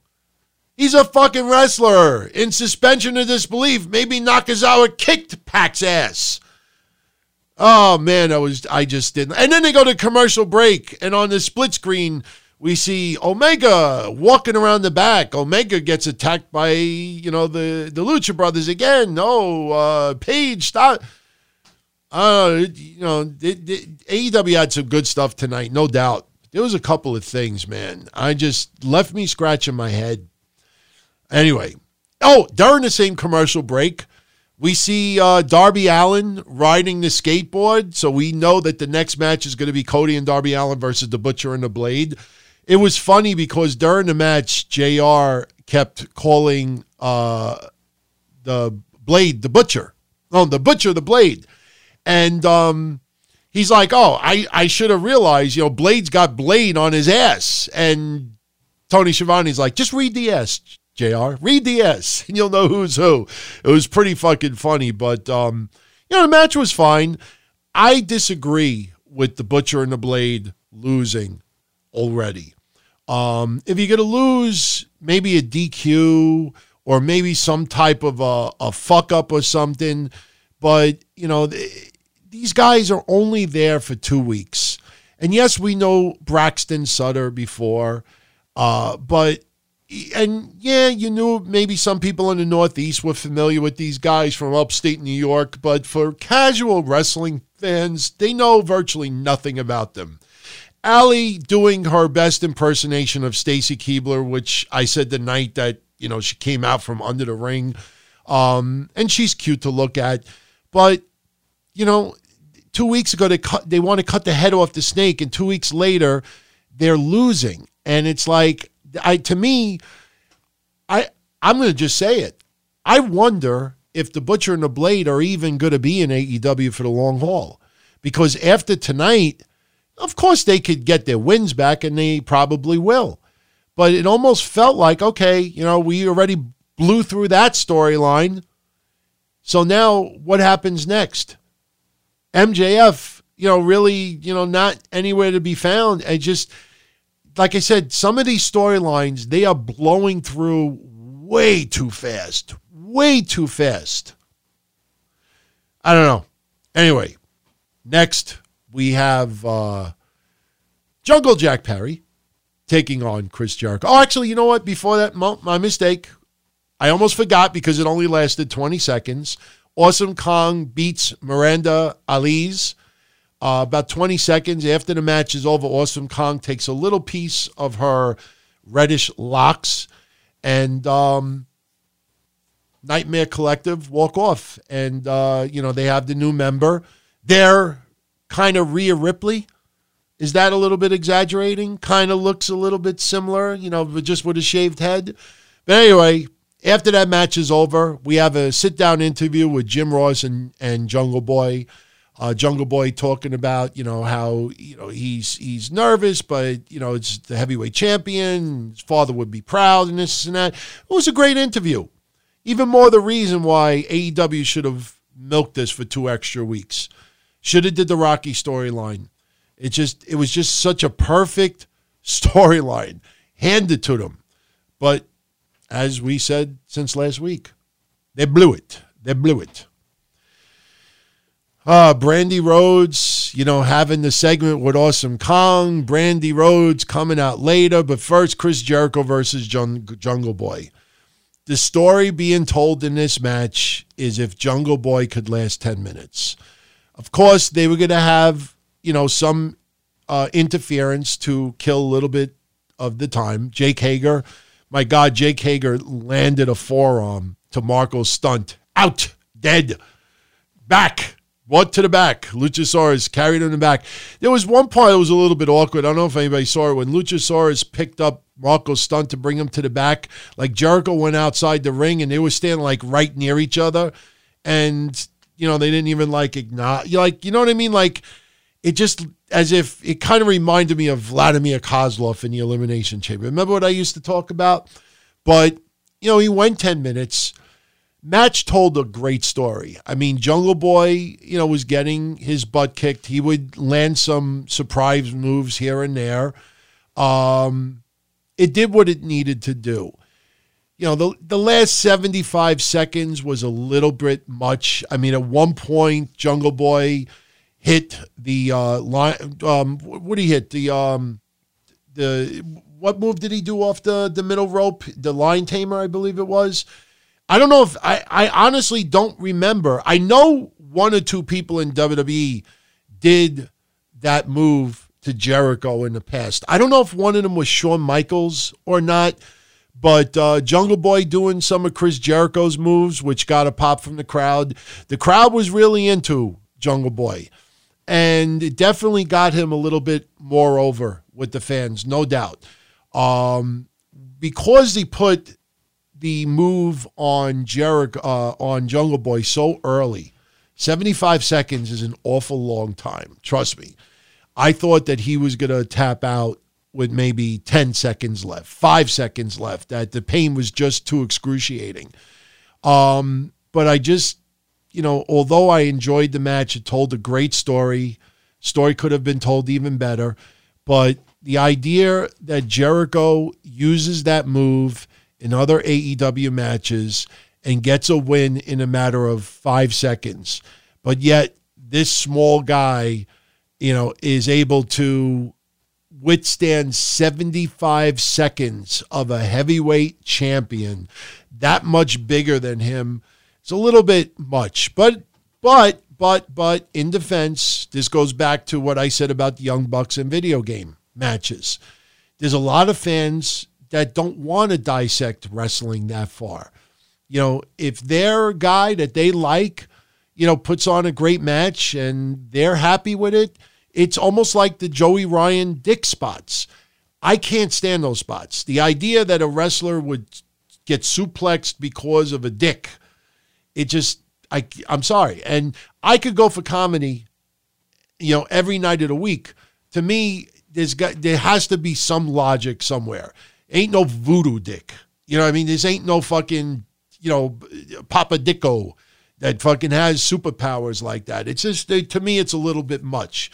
I understand some people find it funny. It's fine. You go home laughing and you had a great time. They did their job. You have to know the audience that you're performing for. And the AEW audience is a little bit different than the WWE audience. Plain and simple. That's what a lot of people online don't seem to understand when they bitch and they complain repeatedly. They're looking, what's a great way to compare this? What was the football league? Not XFL. What was the football league where their arena football? Seriously, for all of you out there that get really annoyed at podcasters and websites, and if you fans get under your skin and you want to, do this to them as well, by all means. But, like I will keep saying until, I'm done podcasting, I will never understand grown-ass adults who are wrestling fans but feel that if they despise or can't stand something that, they can't avoid it. Like, it's funny? You don't see a lot of them covering NWA. You don't see them covering Impact. You don't see them covering Ring of Honor. But for some reason, they have to name drop AEW even though they can't stand it. Those people are what NFL fans are towards arena football. You take an NFL fan that's a diehard NFL fan, and then you show them again, you take them to an arena football game.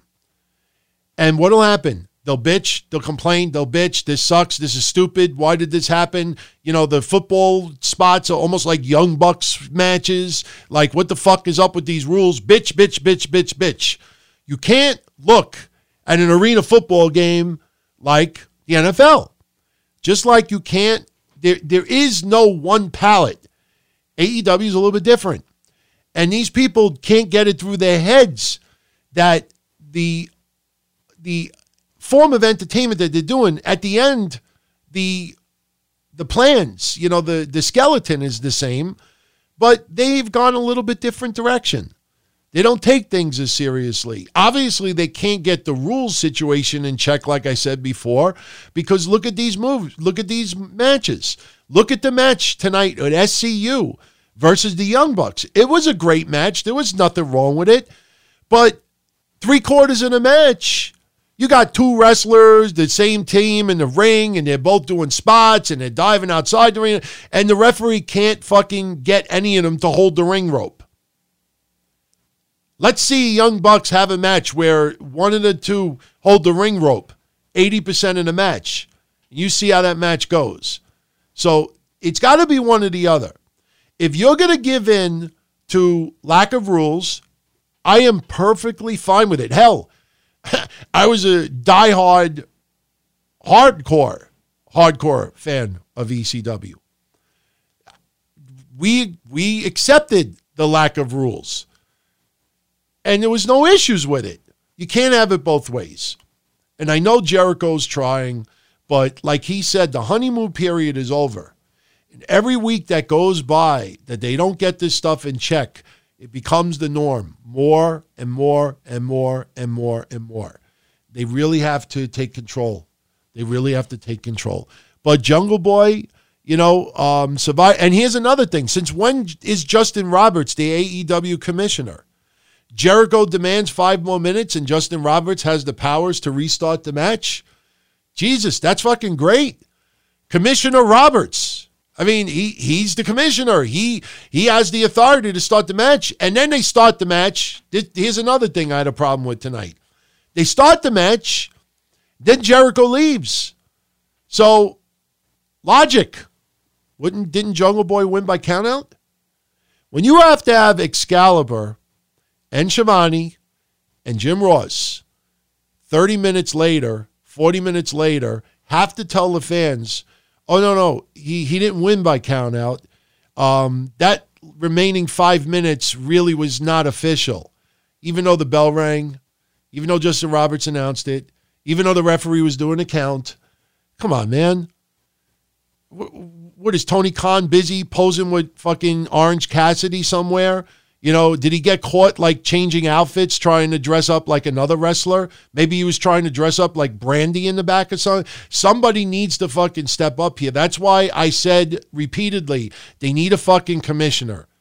They need a fucking commissioner. They need someone that hands down the rules. And the reason why they have no commissioner is because they can't figure out how to keep these matches in check without breaking all the rules like this. How great would a Young Bucks match be? How great would the opening match have been if rules would have been enforced? So again, if they want to have no rules, I'm fine with it. But please be a little bit more clear and concise. Much appreciated, especially since we're investing a lot of time and energy. I'll never get acknowledged from them. I don't really care. I do this for all of you out there. We have fucking the biggest audience. I mean, maybe I don't get tweet fucked like a whole bunch of other people out there, but my tweet fucking is by the numbers, by how many people actually tune into our shows every week. That's my tweet fucking. And, we tweet fuck outside of Twitter. We all do. I mean, I care about all of you and nobody else.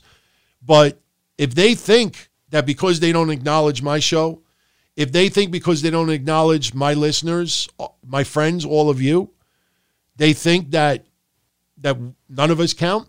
They could do these interviews where every fan counts this and that, but they only will spend their time and acknowledge the people who, they can give hand jobs to and get hand jobs back, and their hands are clean. We're toxic. I can't give them a hand job. They would never take a hand job from me because of all the shit that we say that's totally out of bounds. My hands are filled with acid. Who wants a hand job with a guy that has acid in his hands? So let them blow their loads. I mean, I talk to people privately, and I understand the deal. I'm cool with it. I'm cool with it. I'm black like that. Oh, I got to give a shout out to, I can't remember who it was last week that picked up on my, my retro music reference. I might do that more often since, the whole theme of this show is supposed to be like a little bit of retro 70s. Don-O-Mite. So anyway, Chris Statlander versus Britt Baker. Once again, Rush. Wasn't that a Paula Abdul song? Chris Statlander is going to be a star. She is great. I have no problem with her being the number one contender. Where I do have a problem is something that I told you a couple of months ago I thought was stupid. The ranking system.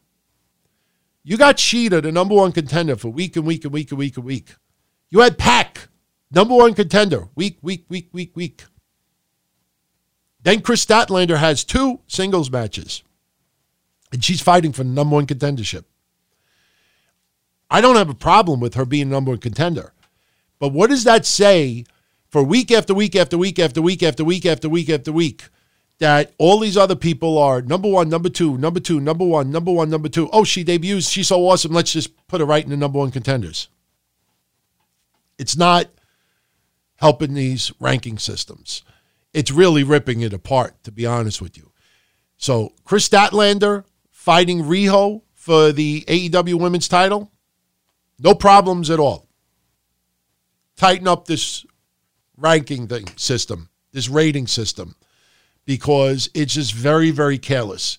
Not only that, you cannot put someone who only has 2 matches as a number 2 contender where other people have had 7, 8, 9 matches.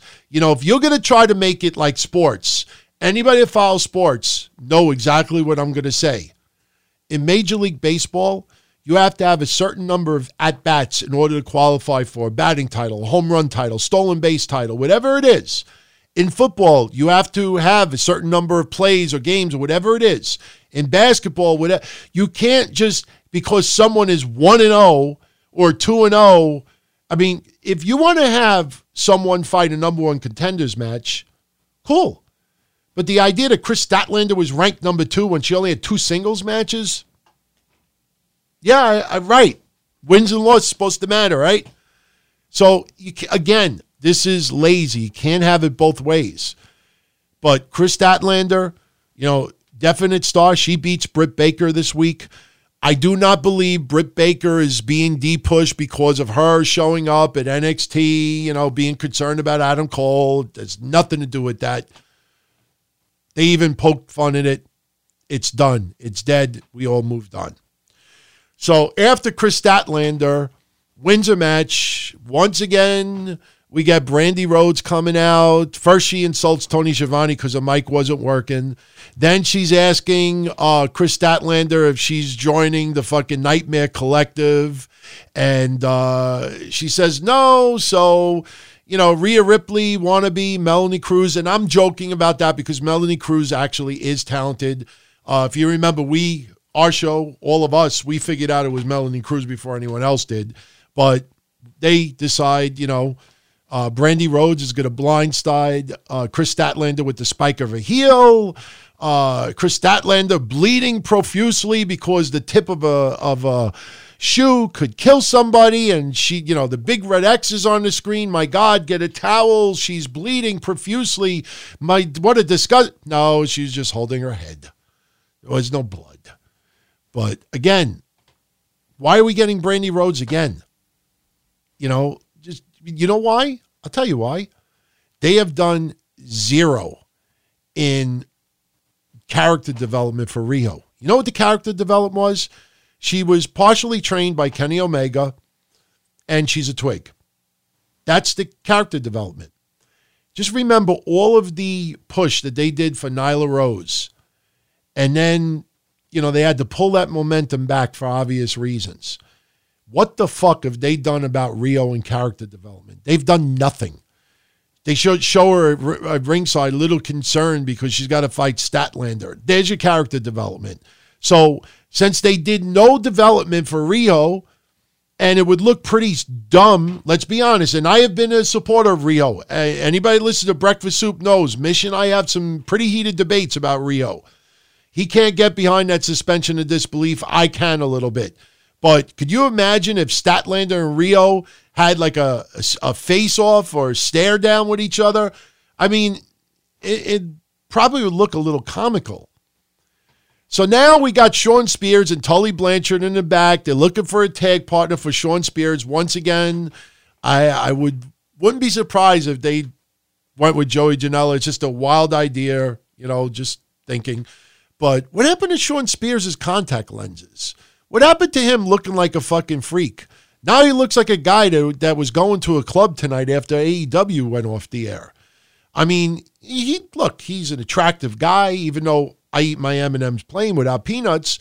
But, you know, come on. The whole thing about him being the chairman, sick, twisted, to me, he just looked like a bouncer tonight. I don't know. Anyway, main event, as I already said, SCU retains their tag titles, defeating the Young Bucks. I know a lot of people were disappointed with the outcome of the match, thinking the Young Bucks would close out 2019 as the tag champions. That will happen soon enough. You know, even though the honeymoon period is over, to AEW, they're still trying to build others. But the problem is they can't maintain it. I mean, great example, Private Party. Do you feel that Private Party has developed week after week after week on TV? You see them on Dark. You don't see them at all. You see them on dark, you don't see them at all. They do that with a lot of people. Sonny Kiss makes a cameo. Boom, gone. You have others make a cameo. Boom, gone. What happened? And how do you try to clear it up? The only person that they sort of made sense with that was Nyla Rose. She's suspended for the rest of the year because of what she did. Okay. Where are the suspensions for the Dark Order or other people that make, unethical decisions? Where's the suspension of Brandy Rhodes for fucking ripping the eye out of fucking Chris Statlander with the heel of her shoe? Where's the suspensions? Consistency, guys. Consistency. Stop running your promotion like you have a Game Genie plugged in. We got to start trending that, everybody. Last week I said we got to really start pushing Jungle Jack Perry. Let's start trending. AEW's got to unplug that Game Genie and actually try to keep things a little more organized and in check. Because they do have great spots. And I enjoyed the show today, but there's a lot of little things that are very, very annoying. And it's not a honeymoon or a break-in period. That's a lack of, diverse individuals in the back that aren't just buddies with each other. Yeah, they're all looking out for each other, but you need to have some other people in there. I don't know. I'm getting a little bit concerned. Especially this Dark Order. I just can't picture them popping any type of rating. If they announce on the next show that the Dark Order is in the main event, I would love to see NXT fucking put on, Hillary Clinton versus Donald Trump in a wrestling match like they did a couple of times on Raw. Put that on NXT. And then let's find out on TV that, the fake Donald Trump beat the fake Hillary on NXT and they were going against the Dark Order. That's me doing the They didn't do that. Mary, you're a little late to the game. I said 20 some odd years ago we had the New World Order and it was new World Order. So now the way I feel about these guys, it's the Dark Order. The Dark Order. Just because you have great vignettes doesn't mean that they're fucking over in the ring. I still don't understand why Jungle Boy didn't win by count out tonight, but whatever. Anyway, a couple of tidbits of news. For those that are interested, we do have AEW tickets for Revolution going on sale this Friday, 10 a.m. Eastern, 9 a.m. Central. There is a pre-sale code for anybody that wants the pre-sale. Actually, the pre-sale starts at 10 a.m. Friday. If you're interested in buying tickets, whether you're going to go and hang out with us, because remember, I'm going, Wrestling Soup is going. So yours truly and Wrestling Soup will be at AEW Revolution. We'll also be at C2E2 that weekend. I already got my plane done. I already got my hotel done. And I'm working on WrestleMania as we speak. And there's 3 other events inside the United States that we're starting to look into as well. I don't want to blow it up yet because we don't know which members of Wrestling Soup are going to be able to go. But yours truly, Mish, Joey Numbers, Drapes, and a few others, we're all going to C2E2. And I'm pretty sure everybody's going to AEW. In fact, we're looking to rent one of those skyboxes in the Wintrust Arena. But if you're interested, this Friday, the pre-sale code is REVPWT. And REV is short for Revolution. PWT is short for Pro Wrestling Tees. So there you go. Also, if you're interested, AEW Dynamite is going to be coming to the State Farm Arena February 19th. And if you are, and that's in Atlanta, Georgia, by the way, if you want to buy tickets for that event, if you're in the Georgia area, it goes on sale this Friday as well, noon Eastern Standard Time. For those that live in the Kansas City area at the Silverstein Eye Center Arena, they will be there live for Dynamite on Wednesday, February 26th. Tickets go on sale this Friday as well, noon Eastern. AEW Tix, that's TIX.com for additional information. Props to AEW because they issued a press release, and this is legit. They're not hyping it or lying about it. It is legit. They have officially surpassed 100,000 live event tickets sold. It's an average of 5,700 tickets a show. That might have went down slightly after tonight because I don't think they sold. Well, you know what? They could have very well sold 5,700 tickets tonight. But again, what happens is you get a lot of scalpers that snatch up a bunch of tickets thinking that, you know, the show is going to be in serious demand. And they put these crazy prices on eBay, on these other secondary sites. And then it gets right before the show and they can't get rid of the tickets. And then they just try to sell them for anything just to try to recoup money. So, you know, if you sell 6,000 tickets and only 3,000 people show up, and that's because scalpers snatched up another 2,000 tickets they couldn't resell, oh, fucking well, you still got your money. So I do not, you know, of course I care that AEW's building is getting emptier and emptier and emptier. That's obviously a cause of concern.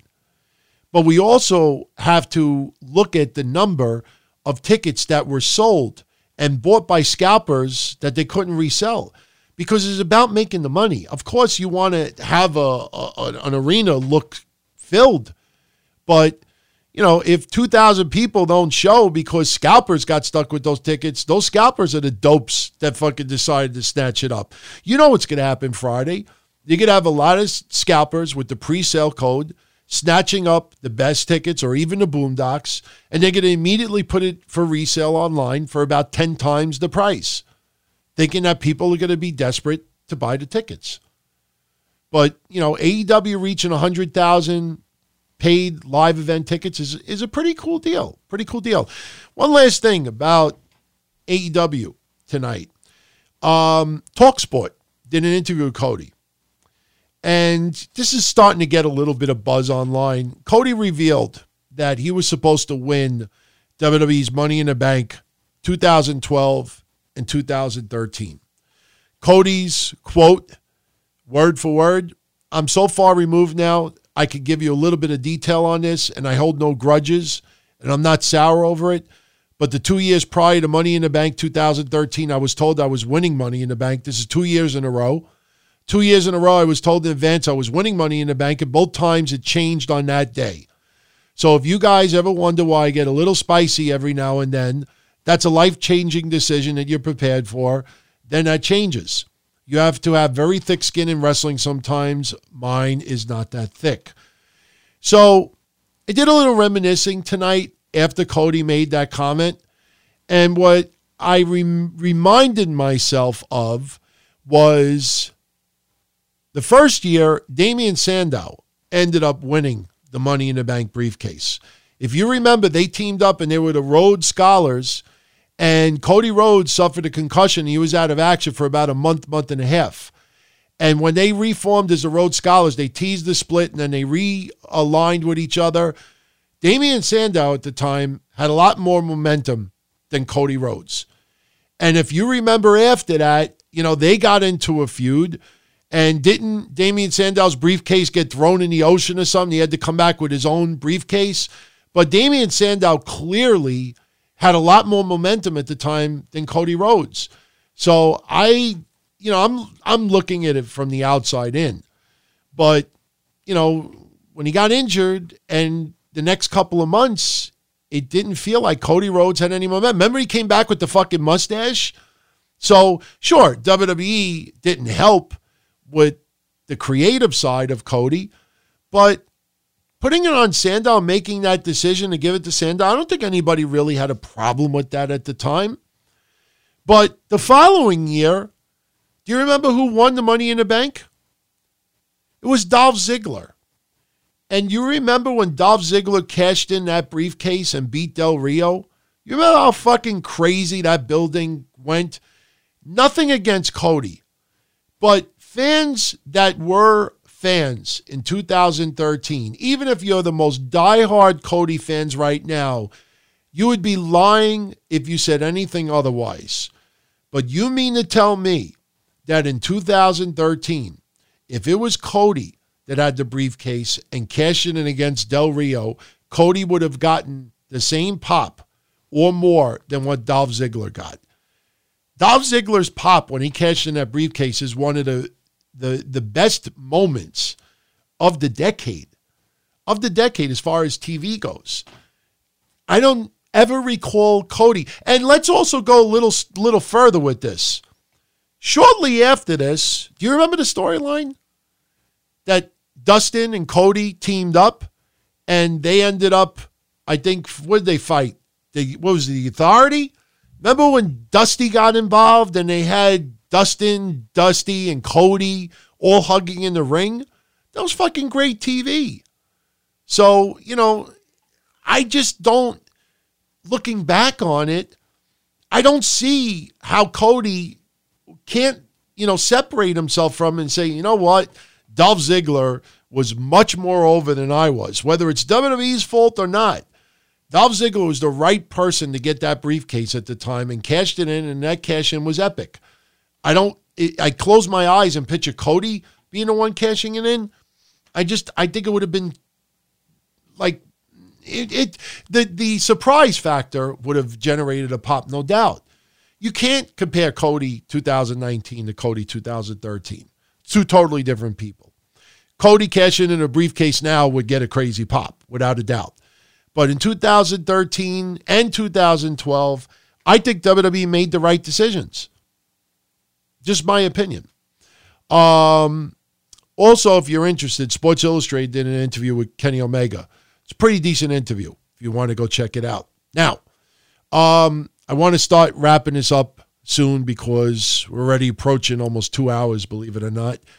NXT tonight, great show as well. I guess you would call it a much more organized show. And you know me, I've said it before, I like disorganization.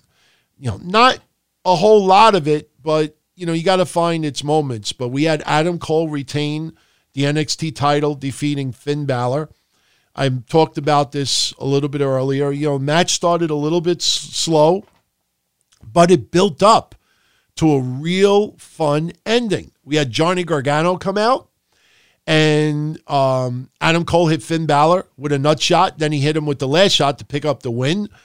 And then we had Johnny Gargano going chair happy. Adam Cole retreats, and Gargano now is in the mixed, for the title. Gargano appears to be ready to return to the ring. Once again, as I said before, WWE all of a sudden is using these quote-unquote fans a little bit too much that are sitting in the ringside area that just coincidentally are getting, hit. Remember Cole went flying into the crowd from Keith Lee. Yes, NXT tonight definitely had better flow. But again, it's two totally different products. If NXT is the NFL, AEW is the arena football.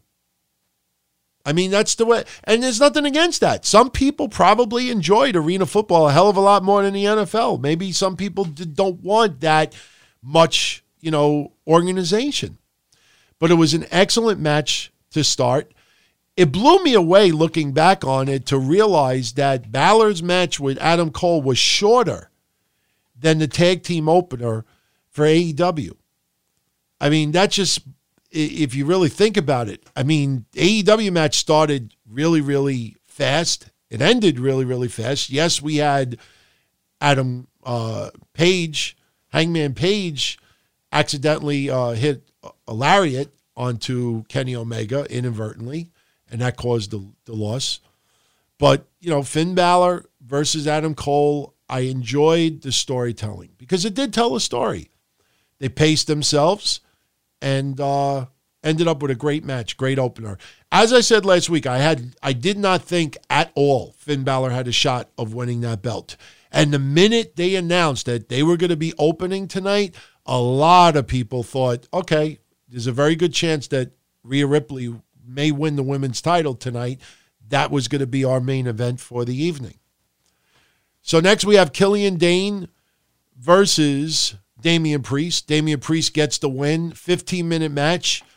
It was a decent match. I think it went a little bit too long in my opinion. Especially that they kept saying the whole night that Damian Priest still has the injured ribs. To go 15 minutes, your ribs ain't that fucking injured. Even though, they were selling some of Killian Dane's power moves. Killian Dane went for the Vader bomb towards the end, but Damian Priest got his knees up. Killian Dane selling, the pain, and Killian Dane hitting the crossroads. He calls it the reckoning and gets the win. Decent match. Killian Dane, I'm not connected to yet. I don't know why. He's talented, no doubt, but there's a couple of people in NXT that I have not connected with at all yet. And I'm not saying this in any disrespect for Killian Dane, but if NXT went off the air right now and they had, I don't know, you had Killian Dane and Cameron Grimes and Travis Banks all in the ring beating the fuck out of Ciampa, Gargano, and they have some guy in a mic and they're calling themselves the Dark Order. I mean, you would be like, the fuck you putting these people to close out the show for? So I'm just not feeling Killian Dane as of yet, even though he is definitely fucking talented. Next, we had Kushida losing to Cameron Grimes. I wanted to see Kushida get the victory. Cameron Grimes, there's something about him. I put him in the same boat as Killian Dane. There's just something about their looks that I'm just not feeling it. I don't know if a lot of you out there feel that way. I don't know if it's just the fact that they got a lot of guys that have the same physique and the same body hair and the same facial hair. Maybe it's not the exact same look, but they're all like similar. They need to develop their character and charisma a little bit more. I mean, you don't have to be out there doing comedy shit or fucking, just killing it on the mic. But this gritty, no nonsense stuff, I don't know. I'm just not feeling it. Next, we had Io Shirai beat Santana Garrett in 4 minutes. Not much of a match there. Santana Garrett, she's okay.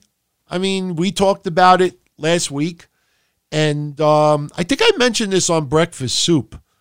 Do you remember who Santana Garrett's opponent was a couple of weeks ago on NXT where they had that horrendous women's match where they were actually talking to each other in the ring? Anybody in the chat remember this? I hope somebody remembers because on Breakfast Soup, people picked it up in 2 seconds. Santana Garrett had that women's match on NXT that, the match, forget it. People are now saying Tegan Knox. Forget it. You could look it up. The match was so horrendous that they were talking to each other in the ring. Just so people know, because I never talked about it on Wednesday Night Don-O-Mite. That horrendous women's match that took Tainara. Thank you, Flaccid. I knew someone would get it right. Tainara. Remember that match? Santana Garrett versus Tainara. It was one of the worst NXT matches of the year. Do you know? Do the research if you think I'm lying. The first quarter hour that NXT beat AEW in the ratings was that match. I kid you not. Anyway, Pete Dunne defeating Travis Banks in 11 minutes. Pete Dunne, I notice a lot of people like to make fun of his size and his look. I like Pete Dunne. He's very intimidating. The fact that he's short, I just hope one day they don't fucking do a Shorty G crap with him. He's obviously no nonsense. He's more of a bruiser type, a brawler type, and I never had that feeling with Chad Gable. Pete Dunne is fucking great, man. And his match with Travis Banks tonight was pretty decent. I enjoyed it. Those two guys have had matches in progress before that you could see a lot of footage online, but, pretty good match. Pretty good match. Couple of interview segments throughout the night. I don't want to really get into, like I said, I don't do every little fucking segment, but they were obviously hyping up Shayna Baszler versus Rhea Ripley. I have been saying it for months now on the show. Rhea Ripley is my favorite NXT female. I'm just a little concerned that the Rhea Ripley show might be a little bit forced. I know right now it doesn't feel that way, but remember Survivor Series. I was fine with her work. She was great. But you might remember some of my comments saying that WWE's got to be very, very careful how they go further with Rhea Ripley. Because, it felt like they were leading towards her winning this title. And she won it tonight. And as I keep joking, everybody, Ripley won it. Believe it or not. Some people understand why I say that. But, Shayna Baszler's promos leading up to this match last week, this week, excellent. Rhea Ripley, I mean, she really has earned her stripes. I have no problem with Rhea Ripley being the NXT Women's Champion right now. They fucking kicked it in the ring. They killed it in the ring. They kicked ass. This is something that WWE, you have to admit, does better than any other promotion out there. When they really want to, and it happens more in NXT than anywhere else, they really know how to tell a story. And I brought this up before. All of the women that fought in NXT War Games, all of the women that fought in Survivor Series, over the last couple of months especially, since they have gone on the USA Network, WWE has done a fabulous job with really building characters for every person. Everybody has an identity. Everybody's been given time. Everybody's been given, just development in their character.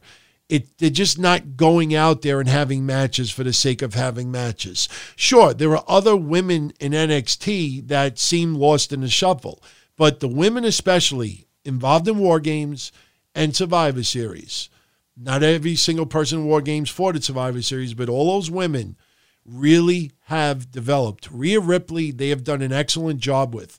They just can't get too comfortable with it because, if fans feel that it's a little bit forced, it might start turning against her.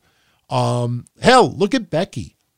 Becky, I still have a lot of praise for, but when people felt that WWE was forcing a little bit too much with the Becky stuff, some people were really starting to pull back on there. Now, obviously, Becky's character and Rhea Ripley's are totally different. Two totally different personalities, but you can't force it. It's got to feel organic. Right now, Rhea Ripley feels completely organic. She had a fabulous match with Shayna Baszler. At the very end, when they're on that top rope, I mean, it was fucking awesome. And even when we thought that Rhea Ripley got choked out and she grabbed the referee, and the referee's got this look on his face like, "Get off of me! Let me go! Let me go!" It just really told a fabulous story. Of all the matches tonight that aired on both shows, Rhea Ripley and Shayna Baszler was my favorite, more than Adam Cole and Finn Balor. I just thought it told a wonderful story. I'm curious to see what happens with Shayna Baszler now. I'm curious to see what happens with Ronda Rousey, because for those who are not on Patreon, when we did the predictions contest this weekend, one of the bonus questions I wrote was, is Ronda Rousey going to make an appearance at the pay-per-view? Now, I didn't really think that she was, but in the back of my mind, I said, you know what? We really haven't heard anything about babies. So I'm thinking Ronda Rousey coming back in time to build the storyline for WrestleMania and then maybe leaving again, that is very, very possible. And Shayna Baszler, if they wanted her to get involved with Ronda Rousey as well and the Four Horsewomen, it's not that far-fetched to think Four Horsewomen versus Four Horsewomen at WrestleMania. That's something that I said 2 years ago I thought would happen. Now, obviously, some members of Ronda Rousey's Four Horsewomen needed a lot more seasoning, but who knows? Let's see where it goes from here. But good job on the behalf of the women tonight. Really, could not complain about any of the match at all. Now, if you notice, not too much talk about NWA tonight. That is because Mish and I did an entire NWA Into the Fire pay-per-view recap over the weekend. We both watched the pay-per-view live. We did a great recap, and go check it out. I mean, they did their first episode following the pay-per-view, and they are now starting to push the return of the NWA TV title. And the participants in the TV title tournament are Ricky Starks, Trevor Murdoch, Colt Cabana, Thomas Latimer, The Question Mark, Eddie Kingston, Tim Storm, Zane Dawson, Dave Dawson. Nick Aldis, I think, might be in it as well, which to me doesn't make sense. But also Zicky Dice. Get used to the name Zicky Dice, because for anybody out there that likes NWA, that likes the throwback, that likes the retro, Zicky Dice has something. Trust me when I tell you, if you do a little research about the guy, some of you may have even heard of the band Heart to Heart. He actually performed in the band. He might have been the singer, I think. I will say this. Maybe because Zicky Dice has wrestled in other areas, I was kind of disappointed. Even though Seth Rollins is being a heel right now, I'm kind of disappointed. Unless maybe he did say something and I missed it. I would have hoped that Seth Rollins would have showed a little love online towards Zicky Dice, because Zicky Dice trained at Seth Rollins' Black and Brave Wrestling Academy. All right, in the chat. Yeah, Missionary's got a screenshot. It's almost like, the best way I could put it is, if Steve Corino fucked Jimmy Jam Garvin, I think he probably would look like Zicky Dice. He's got charisma. There's a funny YouTube video online of him walking into the Pro Wrestling Tees store in Chicago. It's pretty funny. He reminds me of an 80s fucking wrestler. And you know what's great about him too? He grew up a pro wrestling fan. He wanted to be a pro wrestler, and he's pursuing his dream. So, is he going to be a tremendous star? I don't know. He's already in his 30s. So, I don't know how many years he would have left. We'll see. My guess is, I don't know, 34? Maybe he's around, he's got to be early 30s. But get familiar with the name. You know what? You could even maybe throw in a little bit of old school DDP. Before he made it. I think Jimmy Jam Garvin meets DDP meets a little bit of Steve Corino. I don't know why I keep thinking of a little bit of, Corino. Maybe just the look a little bit, but I really dug it. This week's TV show was a lot of fun. Scott Steiner is going to be making some appearances in NWA, which I have no issue with whatsoever. Aaron Stevens is just killing it. I had made a prediction. I think eventually Aaron Stevens and The Question Mark will fight each other for Aaron Stevens' title. Maybe somebody out there could help me with this, because I'm drawing a blank right now, and I honestly can't remember who it was. But I am convinced that back in the day, there was another wrestler who used to, and it's not George the Animal Steel. There was a wrestler who did not speak English, and I could swear he used to yell out, karate. Back then, I can't remember who it is. I'm telling you, somebody back in the day used to do that. I'm just drawing blanks right now, and I can't figure it out. Was it the Missing Link?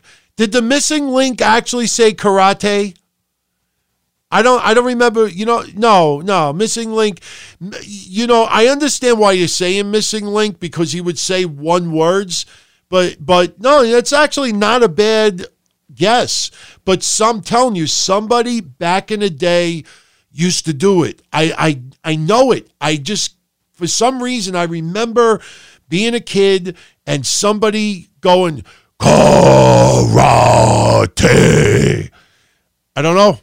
Unless somebody was, you know what? Maybe it was Missing Link saying something else, and maybe Question Mark is doing it, but is using karate instead of something else. I don't know. But this week was not bad.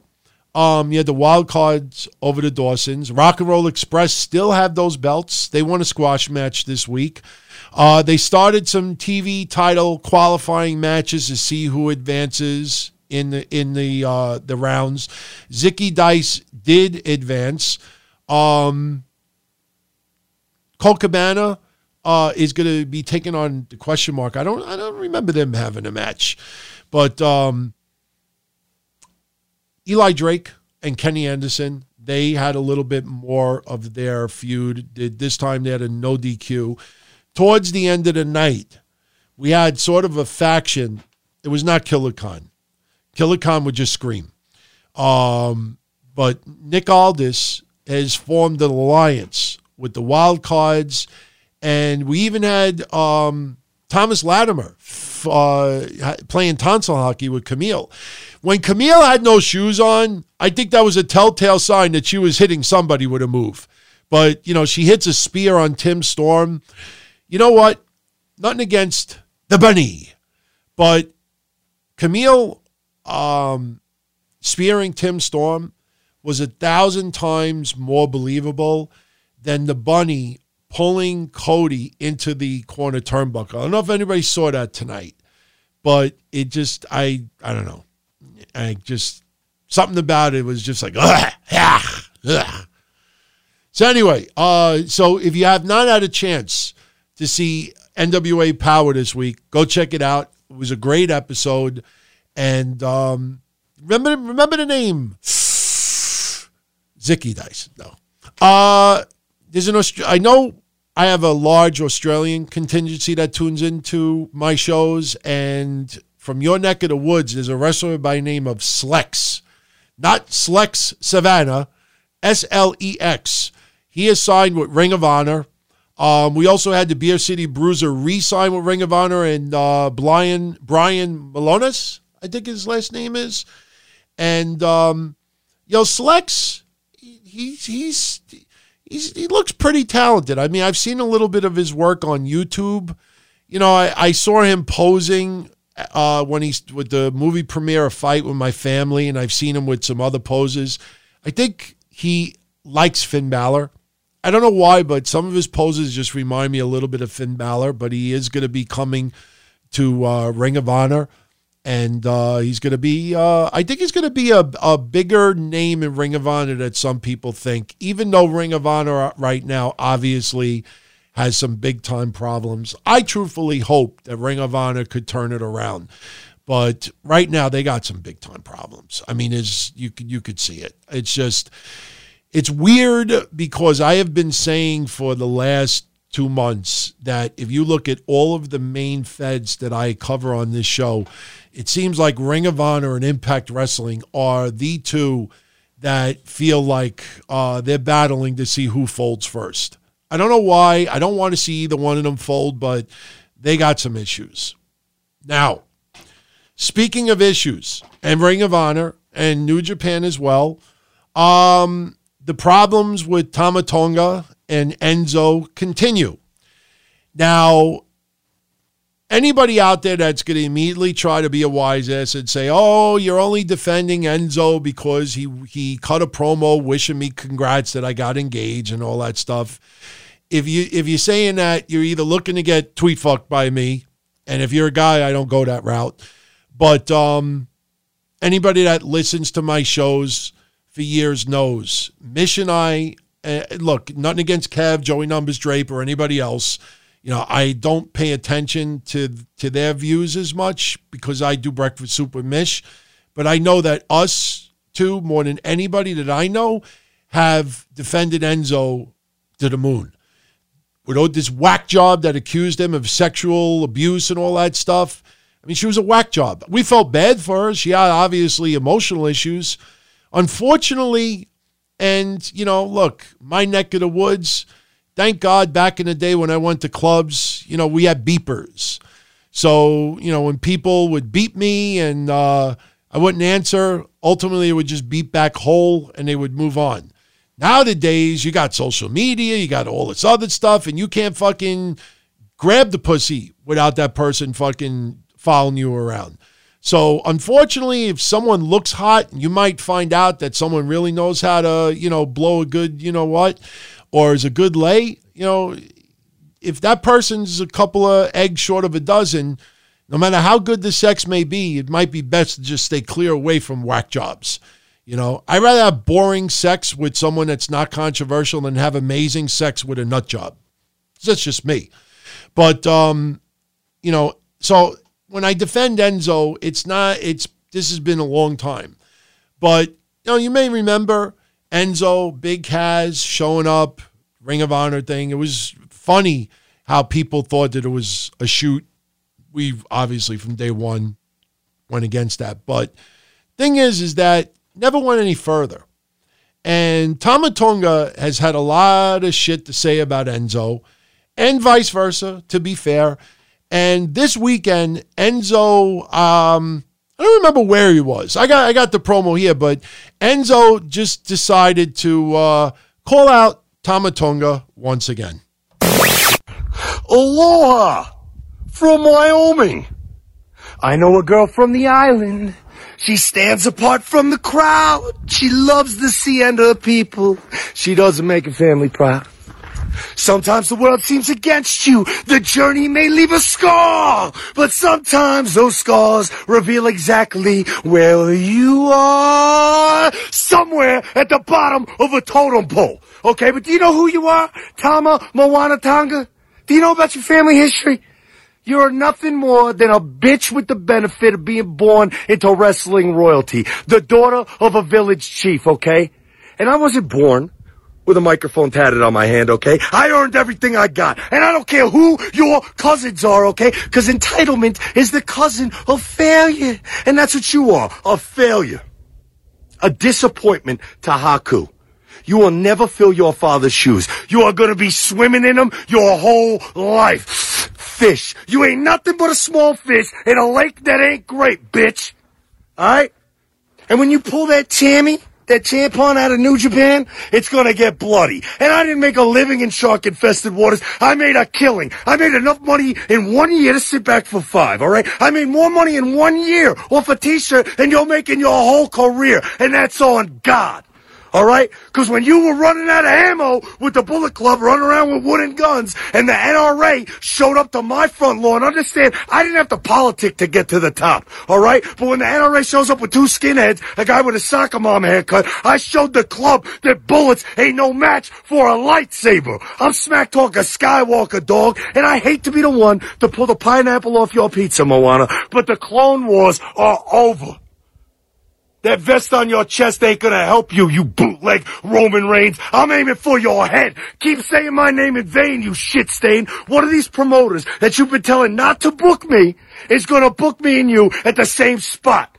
And I'm gonna beat the avocado off that ass, you bitch. Now, this has been building for a while, and this goes back to earlier this year. And if you think back to WrestleMania and that whole situation with Enzo and Kaz not going anywhere, a lot of you may not remember this, but Tama Tonga went on social media about 30 seconds and said this to Enzo. What up, real one?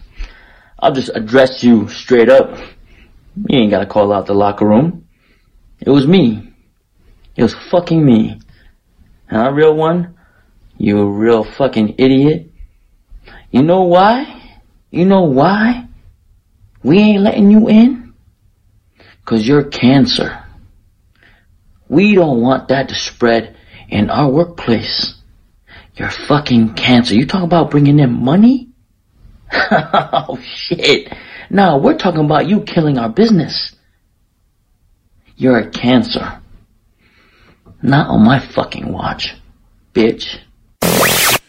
Now, obviously I'm from the outside looking in, but I will tell you my honest thoughts of this for the last 8 months. I look at it like this.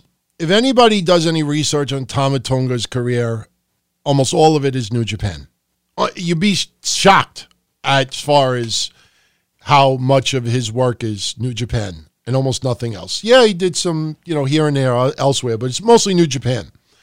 As far as win-loss, he's about 50-50, close to that. But the thing is this, in my opinion. Look, I don't have the lifestyle of Enzo. I never did. He parties, whatever it is. But, as far as being a cancer in a locker room, I don't know where that comes from. I don't know where that comes from. If he comes off as a dick, fine. But there's a lot of dicks in wrestling. Calling it a cancer to me is just, I don't know. It may sound sexy, but I'll tell you my honest take on this. Apparently Tama Tonga is still really bad-mouthing Enzo. And, Enzo had the incident with Joey Janela at the Blink-182 concert, blah, blah, blah, blah, blah. All right, but I honestly think that a lot of this has to do with Big Cass and, the threats that were made and the issues. And I just think that because Cass has some serious emotional issues that he is, trying to deal with, and it's not like you turn the light switch on and off and, hey, I'm cured, or taking a couple of pills and you're fine. This is a big time, therapy for Cass. It's a lot easier to use Enzo as the scapegoat, in my opinion, because, it's interesting how Cass's name is always absent. And I think that's because, obviously, you see how everybody went crazy against Corey Graves when he went there with Mauro Ranallo, who we know has some issues with depression, and, it's all documented. But Tama Tonga, I think, is 37 years old or 38 years old. And, I don't know how much of a career he has left, but, just trying to get someone banned in other locker rooms, if that is true, I just think is totally uncalled for. Because I don't see this guy opening his mouth up, and I'm not trying to compare Enzo to ACH or anything else, but to turn around and to call that guy a cancer, and seeing other people in wrestling that, in my opinion, are a hell of a lot worse, or the perception is, I just think this is more of who can, bitch out the other more on social media. I don't know a lot of why Enzo would be a cancer to a locker room. I don't get that. I don't get that at all. And if Tama Tonga is still talking shit about Enzo, I think, he needs to, focus his time elsewhere, because in a blink of an eye, that guy's going to be 40 years old, 45 years old. And look, just because he may not wrestle full-time anymore doesn't mean that he's not going to work still backstage for New Japan or another promotion. But, I don't know. I'm having a hard time, trying to understand why Enzo would be a cancer to a locker room. Maybe he rubs people the wrong way. Maybe he's not, the quintessential, team player. But if the guy's fucking talented in the ring and he's doing his own thing and he goes to work and leaves and decides he wants a party after, if that's what you don't do, your morals, you put it this way. I don't think people should be banned, or people trying to ban people from other shows simply because their lifestyle's a little bit different. That's just my opinion. But anyway, Hard to Kill for Impact Wrestling is taking place January 12th in Dallas. Current matches announced: Eddie Edwards versus Michael Elgin, Brian Cage versus RVD, Moose versus Rhino, which may end up being Extreme Rules, Madman Fulton versus Ken Shamrock, The North versus Rich Swann and Willie Mack. That will be for the Impact Tag titles. Josh Alexander, Ethan Page are the current champs. Taya Valkyrie is defending the Knockouts title against Jordan Grace and ODB. And again, what I said earlier about NWA and exclusivity and ODP. Did I say ODP? ODB to what I was saying earlier. Ace Austin is defending the Impact X Division title against Trey Miguel. And the match that everybody obviously is focused on, Sami Callihan defending the Impact Heavyweight title against Tessa Blanchard. I think we're pretty close to being done, everybody. Once again, just a reminder that next Wednesday there will not be a Wednesday night Don-O-Mite. Both NXT and AEW will not be live because of Christmas, so I will be taking Christmas off. For those that are on Patreon, if you did not hear it on Monday, just a little bit of a schedule update.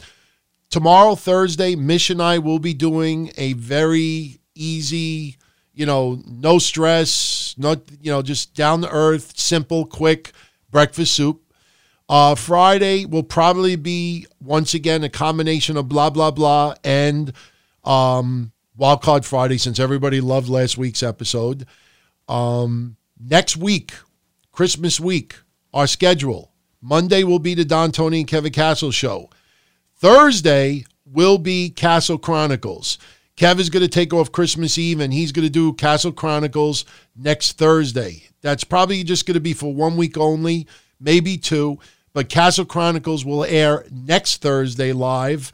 Next Friday, Mish and I will be doing a breakfast soup edition of Wildcard Friday. So again, next week, Monday, DTKC show. Thursday, Castle Chronicles. Friday, breakfast soup. Next Saturday will probably be blah, blah, blah. And then the following week, we'll probably be back into the normal routine. So that's pretty much it. So I want to thank everybody for tuning in. And, look, I don't ever want to make some listeners feel, more important than others. But big props to everybody who tuned in live tonight. Pretty amazing how many of you tuned live between the 3 servers, Discord, Mixler, and Icecast. But especially that we ended up going late. But I guess since there's no show next week, this went longer than I expected. But it was a lot of fun. And, I like the idea of being able to mix in some audio clips here and there as well, just to mix it up a little bit. And I will admit, when I was playing the Jericho stuff before, I went and grabbed myself a diet soda, took a leak, washed my hands, came back just in time for Jericho's interview to finish. So that actually gives me a couple of moments to stretch my legs. And don't forget, in a couple of weeks, video is coming to Don Tony. So it's going to be fun. It's going to be exciting, and it's going to really change us around, especially, the opening music, because yours truly does do a little bit of the dancing, even though I look goofy. But, as I say all the time, if you can't poke fun at yourself, then you really, something's wrong here. You got to be able to and trust me, for a very long time, I could not do that as much as I do now. I think some people out there just take themselves way too seriously. Nobody's perfect out there. And the idea of people, still just hiding. I can understand 20 years ago because not everybody, had profiles online. But the idea that people still, won't post a picture of their face, post an old picture of themselves, won't post anything about them privately. It's like, I don't care how nice you are online. I don't care how nice you sound. I don't care how nice you write. I don't care how nice. What are you hiding? Seriously. It's weird, man, because I say it about entertainment. The entertainers out there that are the biggest, most loudest proponents against sexual abuse with women seem to be the ones that end up getting caught doing so. It happens more than you can imagine. And I think these people out there, that are just like the nicest, sweetest people that come across on podcasts or blogs, but yet just hide everything about themselves. And they'll just lie and tell stories to give the aura that, they're open and honest. I could only imagine the skeletons that are falling out of their closets right now. So, but who the fuck cares about them, right? We just worry about us, the Donzilla Army, the DTKC Soup Inner Circle. And remember, we were using Inner Circle way before Inner Circle was deemed cool. So, all right, everybody, I'm pandering. I got to get out of here. I got a little tweaking to do with the audio, but once again, pleasure as always. Thank you for the support. I'll be back in 2 weeks, January 1st, 2020, with your next edition of Wednesday Night Don-O-Mite. Take care, everyone. Be well. Once again, have a great holiday and Merry fucking Christmas. Take care. Be well. Ciao. Don-O-Mite. It was fun to channel surf. It was kind of hard to do a little pocket pool after you hitting the last channel button 50 times for 2 hours plus. Don-O-Mite. And his whole idea of overanalyzing, oh, he's an alcoholic and he misplaced the belt. And how could you have someone champion like that? The fuck out of here. Wednesday night. Don-O-Mite, you can have fun. You really are.